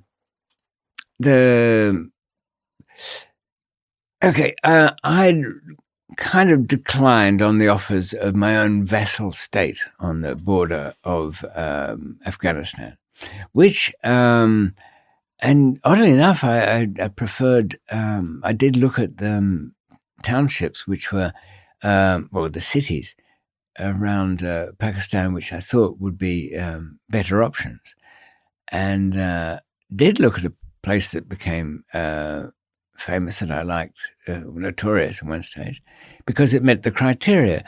I was after some place that, when I was in Lahore, I noticed that Model Town, a suburb there, and Cantonment, which is originally where the army accommodation, were very neatly, I wouldn't say manicured lawns, but you can judge a street there in that part of the world by the amount of encroachment, as they call it. The houses are on both sides. They've built their houses out onto the sidewalk, the pavement, and then onto the road. And suddenly there's only like a virtual broken pit of rock, which is a one-way road from a very generous two-road. But the ones that are still okay, are the army-controlled ones. And I learned from Robbie the Scott's army friends and my own Air Force that they had a kind of different world there, which had a they liked to live in a controlled way. So I looked at all the places that might lend itself to that. Lahore was good in an area, but it was maybe likely to bump into too many people there. I looked at Faisalabad too, which is a modest township. Interesting, it used to be called Lalpur up until 1979, when the name was auctioned off in a way to honor King Faisal of Arabia, who gave them money. But Lord Lisle had this town named after him. And if you land on the place, you can see the Union flag. The street plan is like that. And there's a statue of Queen Victoria on it. I tried to get the policeman to stand in front of Queen Victoria like that, but he was too shy. Would have made a nice snap, though. Interestingly enough, they don't want to pull down those old statues. They kind of, I wouldn't say they necessarily look fondly back on their history, but they do accept it's a fact that these things happened, and they didn't feel too badly about it. Well, their grandfathers and great-grandfathers spoke nicely about it. But I also looked at the other towns that were named after English people, and Abbottabad was one of them.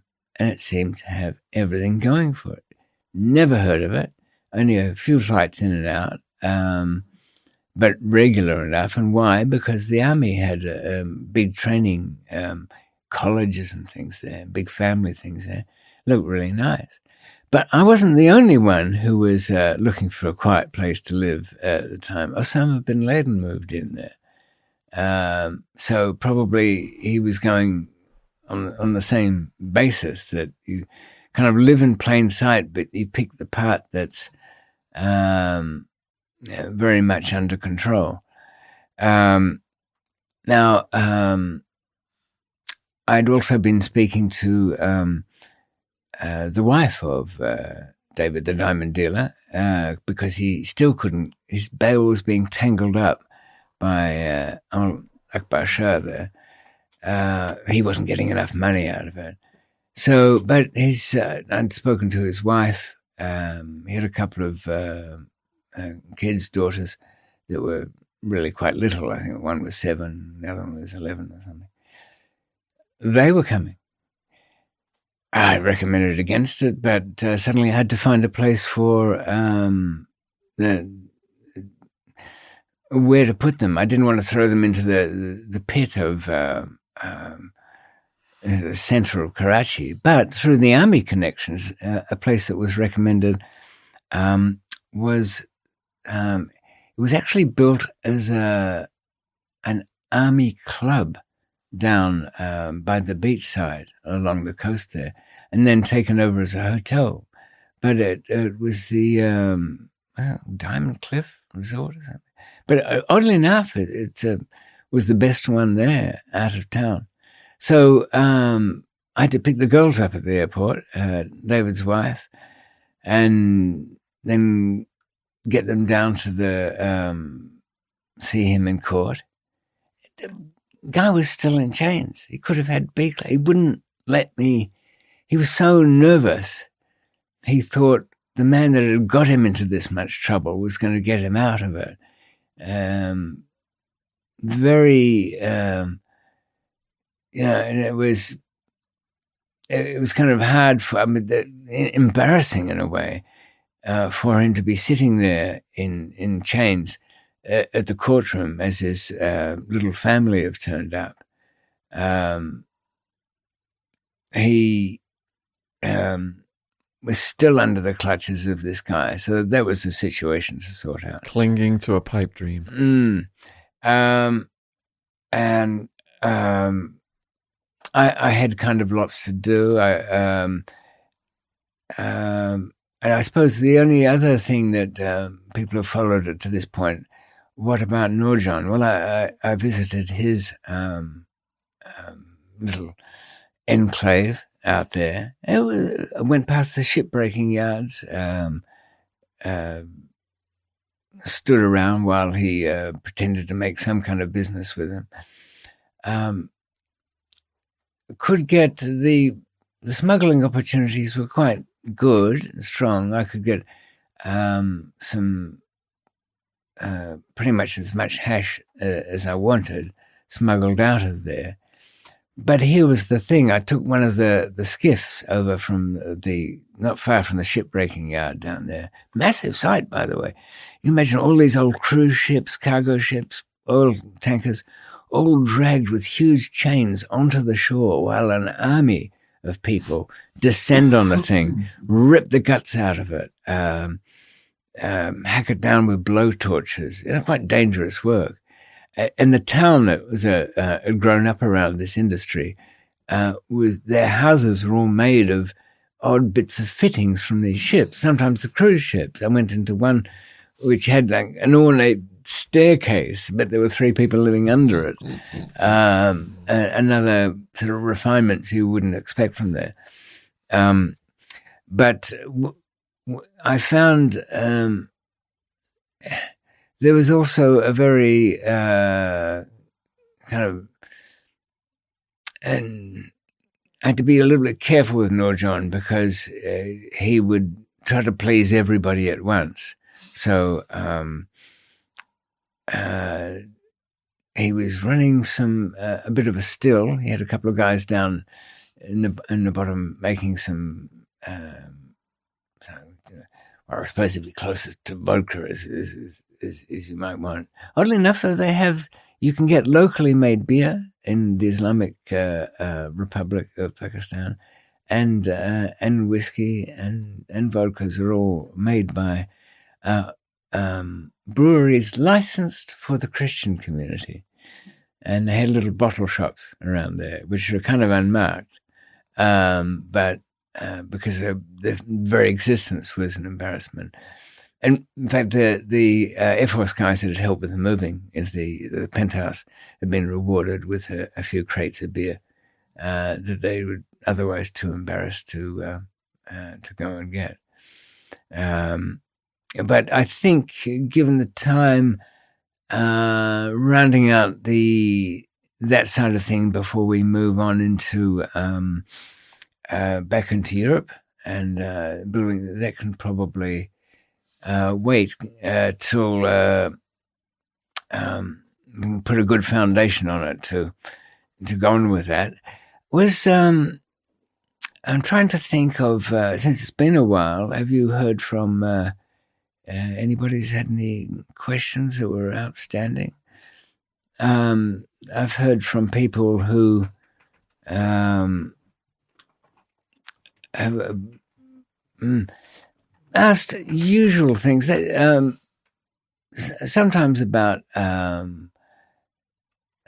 things to do with smuggling, or people are very identity conscious at the moment.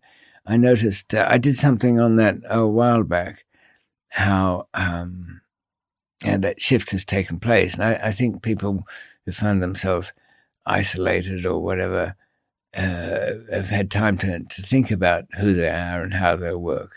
I'll look on part 8 and see if there are any questions. Let's see. Yeah. I think, what do you suppose it is that people have the idea that they want to walk away from their lives? I've known a couple of people who have done it. They've got up after dinner sometime and gone out to get a newspaper and never come back. And in 2 cases where that person's been found again, years later, he or she has actually built up a new life, but almost a mirror image of the one they walked away from. We've got maybe they do.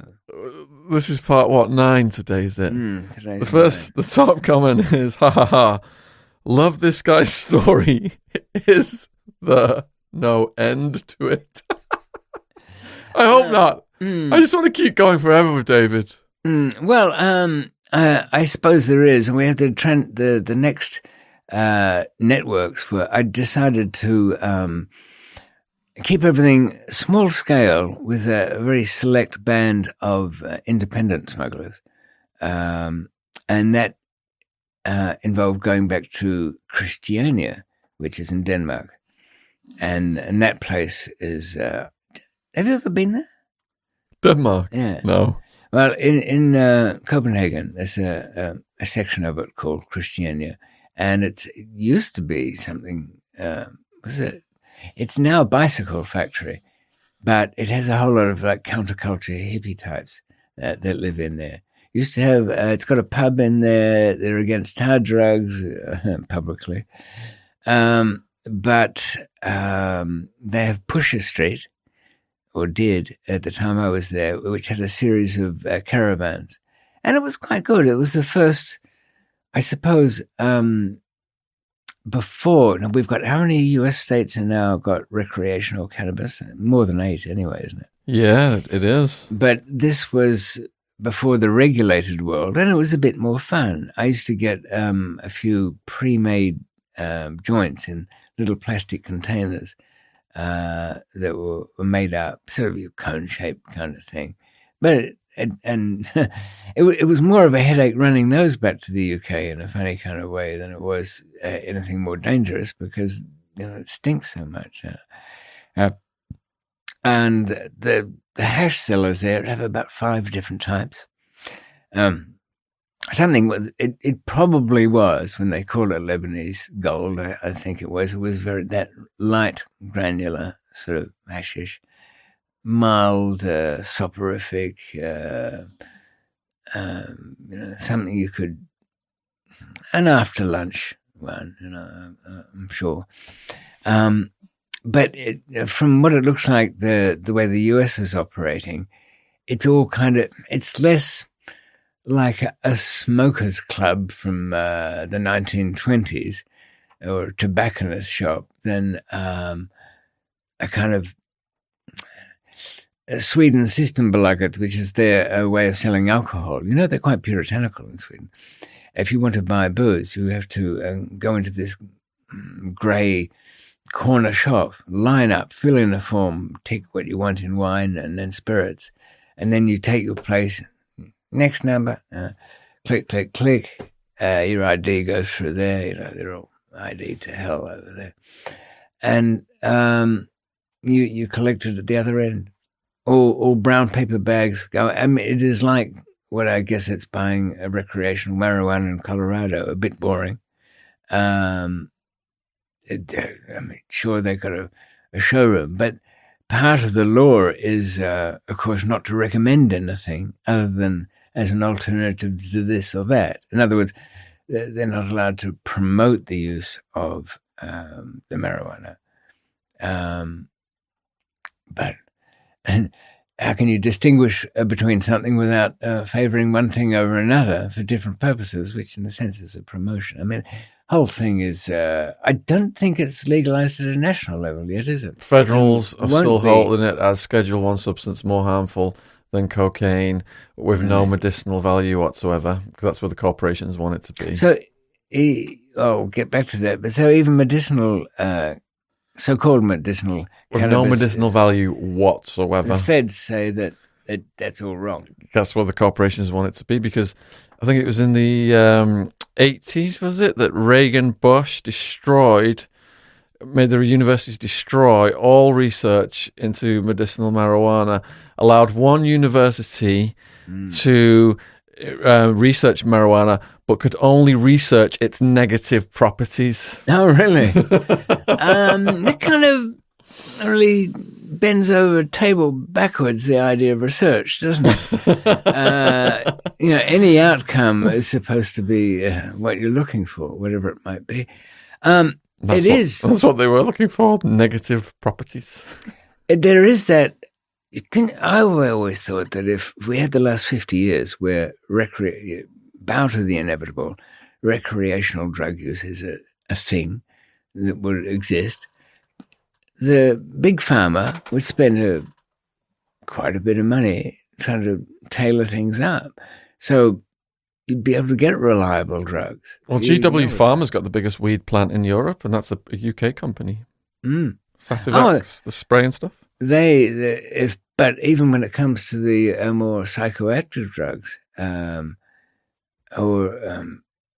there's I suppose when it comes to the things that produce a euphoria, there is no clear pharmacological research done between, say, that group of painkillers, which is euphoric, but only while they come into effect. 20 minutes later, you're kind of stable and then drops down after 2 hours. They've got a very short active life of about 4 hours. That's why when you're on a morphine drip, you've got to get that button a bit of a nudge every 4 hours. I tape mine down. That's the easiest way to go. But that group of things compared to you could call it the amphetamine group, then to the trippy side of it. Where's all the research on that? The distinctions between the benefits of how to feel good without. I spoke to somebody an expat who lives in Dubai the other day, and he said, well, we were on this theme, and he thought that just as well Coke wasn't legal, he'd be quite, he'd be spending a lot of his money on it. Admittedly, governments don't drop the price of drugs they legalize, do they? I mean, that marijuana in the US states is just as expensive. Well, that's the thing. It's because of drug laws, you've got the inflated black market price, but they're all near worthless plants, aren't they, at the source countries? But the legal marijuana is still pretty highly priced anyway. Oh, yeah. But that will always be the case. Say we made a drug tomorrow, and in the UK, anything we make that's not listed as legal is now illegal. I mean, that's a crazy bit of law, isn't it? Saying that every substance that is mind-altering in any way or affects the CNS is against the law now. So that just hands it over to the black market who produces toxic substances. Yeah. Kids die because of toxic substances. They don't know what to get in. And adults don't have a very good time. And it makes making choices extraordinarily difficult. The choice is never between yes and no. It's between what's it like, or how's it feel, or what are the long terms. Well, Portugal sourced heroin and gave it to the addicts and got them off the heroin because they weren't afraid of getting arrested, and the health teams cancelled them off the heroin. And that was a very cheap way to deal with that because of all the crime around that drug and the cost of incarcerating people and policing all that and everything else. They saved a fortune. As well, I in 40 years, I've known very clearly two kinds of heroin user. Those who stumble in and out of it because they're just messing around with it and they get themselves in trouble by getting a habit. But there are about, I'd say, between 8 and 10% of the whole population that are born just misery gutters. They are born unhappy. Their genes have left them with brain wiring that it's like depressives. They feel like a couple of people who've used to say, well, the only time I felt normal was when I was on something like that. But research about what it is about that, can you make something like that wouldn't be addictive? Would it be necessarily the end of the world if people were taking something or other to make themselves feel happier all their lives? Who knows? Because we do know that in 100 years, when the electrode implant into the spinal column is there for what they'd call legitimate medical use, to avoid epilepsies, to stimulate regrowth of damaged things, to do with paralysis, Parkinsonism, all of those.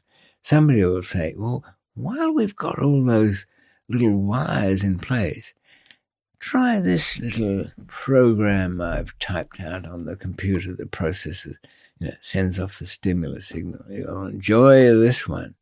So if the drug is a program... That would certainly put vibrating nipple clamps out of business. Well, I think for some people in their lives, putting aside the nipple clamps is a little overdue. A nipple was not meant to be clamped. And Looking at the questions, anything interesting? the most there? commonly asked question is, when is part 9? These have just been coming in for months. I just got one the other just day. had it, really. People are complimenting us on the blue spectacles. As usual, we get this comment, I think, on every episode. I could listen to David just recite the phone book. Well, that's about all you'll get at the moment because I'm quite busy. But there's a German version coming out, German fans, called Flucht, and Flucht I did. It's the old escape book, but I'm going to type it up. My friends in Halle and Leipzig need to get on that. So one person saying these need to be at least 3 hours long. Yeah. One saying, David, have you heard Neddy Smith was on his deathbed in October but miraculously survived? Oh, I thought he was gone. Neddy Smith was Australian villain, various sorts, but pretty much a leech extortionist and complete informer, by the way. Some people have misinterpreted Billy the failed boxer as Billy Moore and asking no connection. We've had Billy Moore on the podcast. Have you not seen that? He was in prison in Thailand. Gripping story. What did you think of the film that was made out of his story? Interesting film, I thought. It's good, I think. Made. It's artsy, Probably, isn't it? But intense without the language. Not speaking and the language barrier. Anything to do with only aspects of him, I would think. Inspired by, I think you'd say in that case. But it was this question might cause a plot spoiler, so you might just we can exercise our right to remain silent on it. Ask him whatever happened to the DEA agent. Are we going to get to that in the story? We are indeed. Last time Bill Schenkman was gloating over my still breathing corpse in Karachi, as I'd been arrested there. But now that I'm acquitted, he's trying to make it difficult for me to get a passport out of Dodge. The Australians offered one, but fooled around on it. And the British, well, they were dragging their heels too. But I didn't mind being in Karachi town, as you'll hear next time. Have you had any dealings with Prince Andrew or other royal family members? Not really. Extremely dull people who are people I try to avoid, really. Somebody, a friend of mine who knew them all well, said for the most part, they are kind of dull. The mathematician David mentions was probably André Weil, who was wrongly imprisoned for spying in 1940. He made so much progress with his work that he joked he was going to have to arrange to be locked up to 2 to 3 months every year.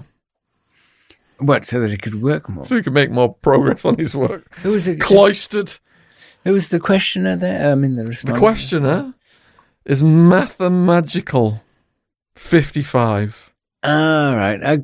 Not a regular one, I don't think, but... Doesn't ring a bell, that one, does it? No.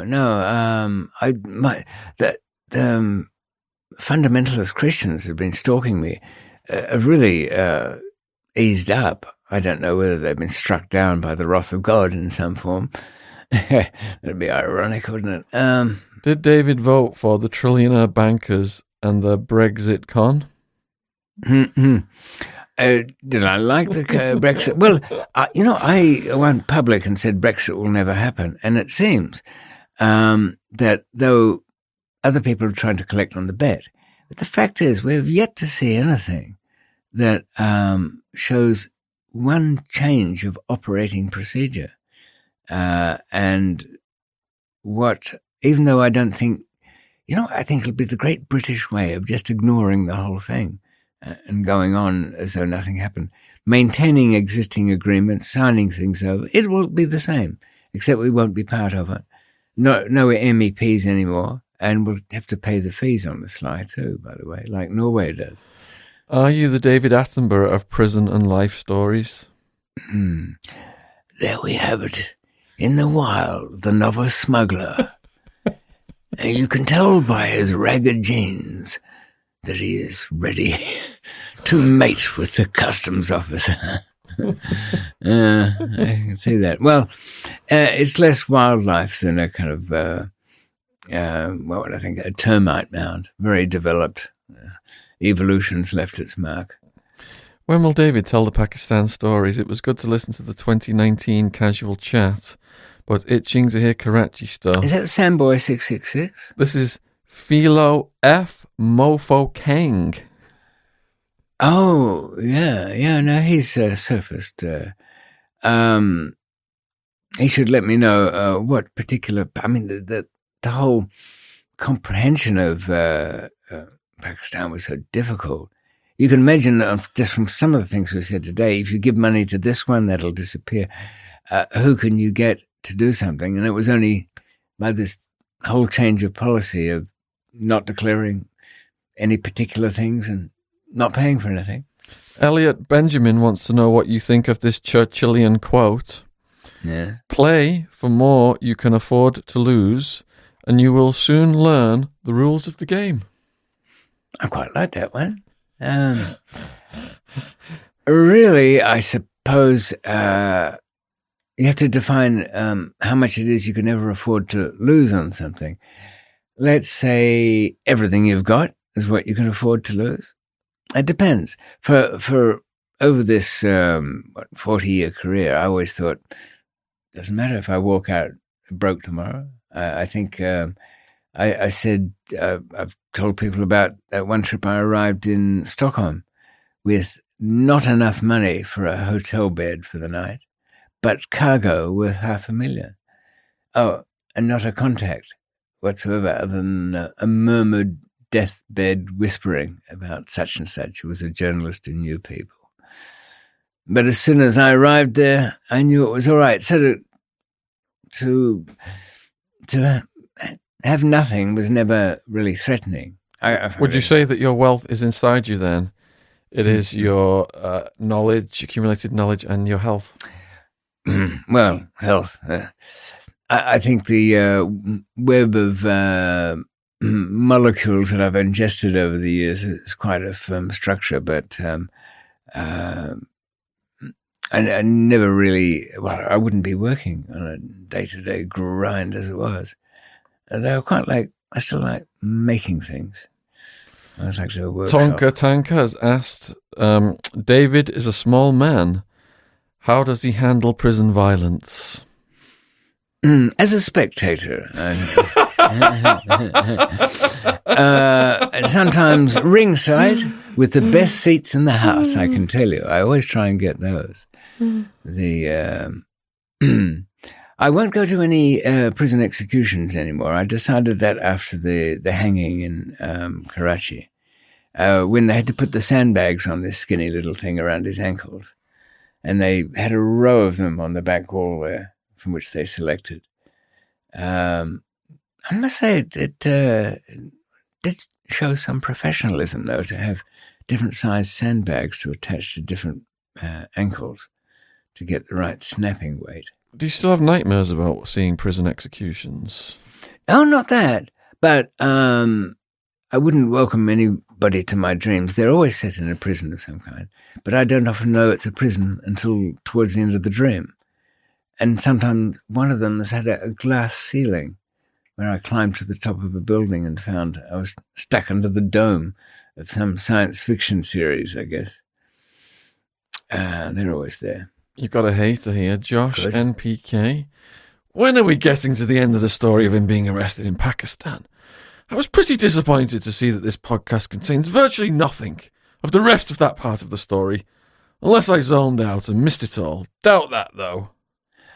Well, you've really got to we're at the end of the arrest in Pakistan, and now we're going on to further adventures as soon as I can get enough passports to get together and deal with the ambitions of the Air Force, the spook services, a couple of anti-narcotics agencies, and the women in my life that seem to stake their claim.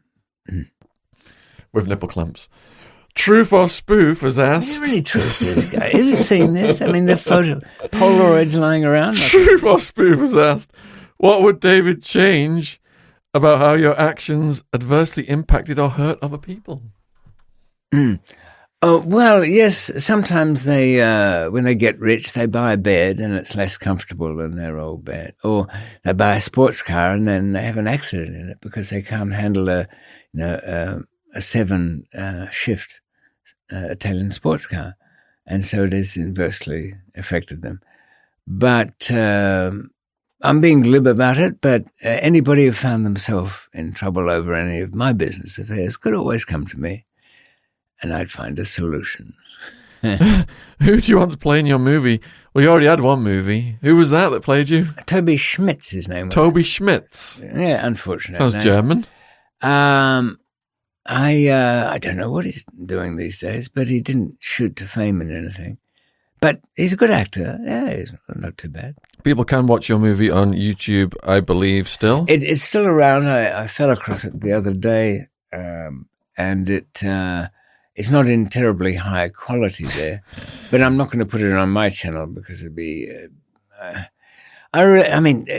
doesn't take much to get a copyright violation from YouTube. No, it doesn't. Does it? So, what's the name of your movie again? The Man Who Got Away. It's part of the Underbelly Australian crime series. Is Danny Dyer still on YouTube? Probably is, and I think what I have of it, I'm entitled to use anyway, but.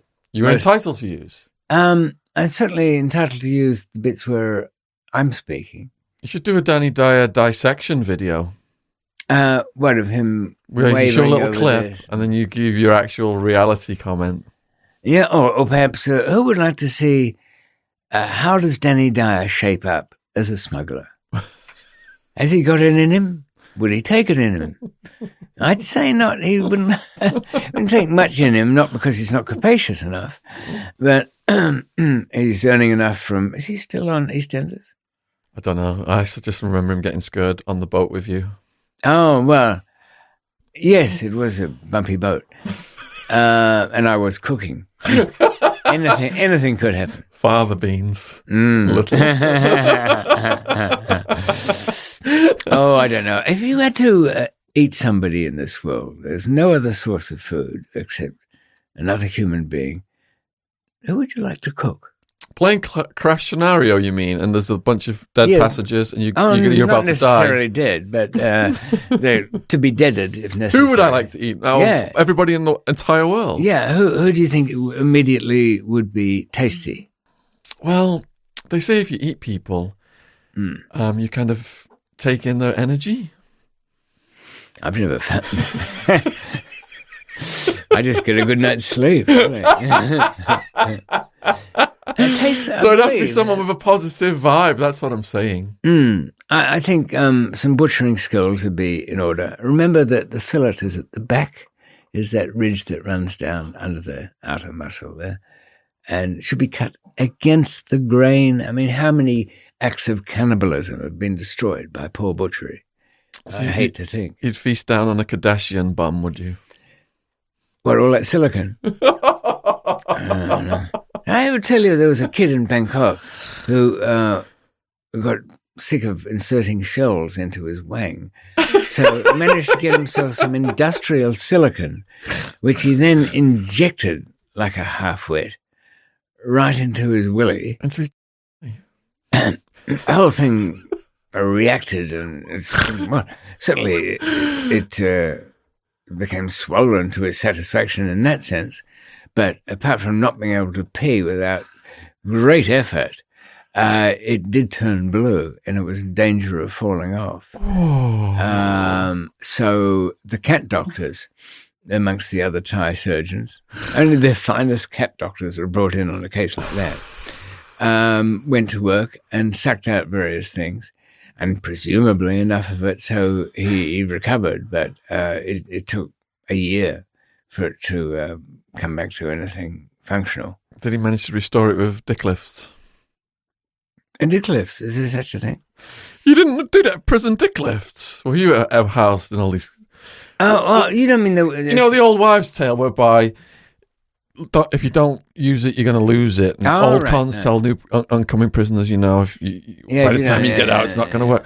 So what prisoners do is get a wet cloth, go in the shower, get an erection, put the wet cloth on the erection, and then Do reps. Oh, do reps. right. Yeah, yeah. The old love muscle exercise. That tendon that's attached there had been a couple of porn stars had that cut to draw it out, because underneath the scrotum there's a bit more going on there that can be drawn out. So for professional reasons, they had that tendon cut and longer, really. Longer. Yeah.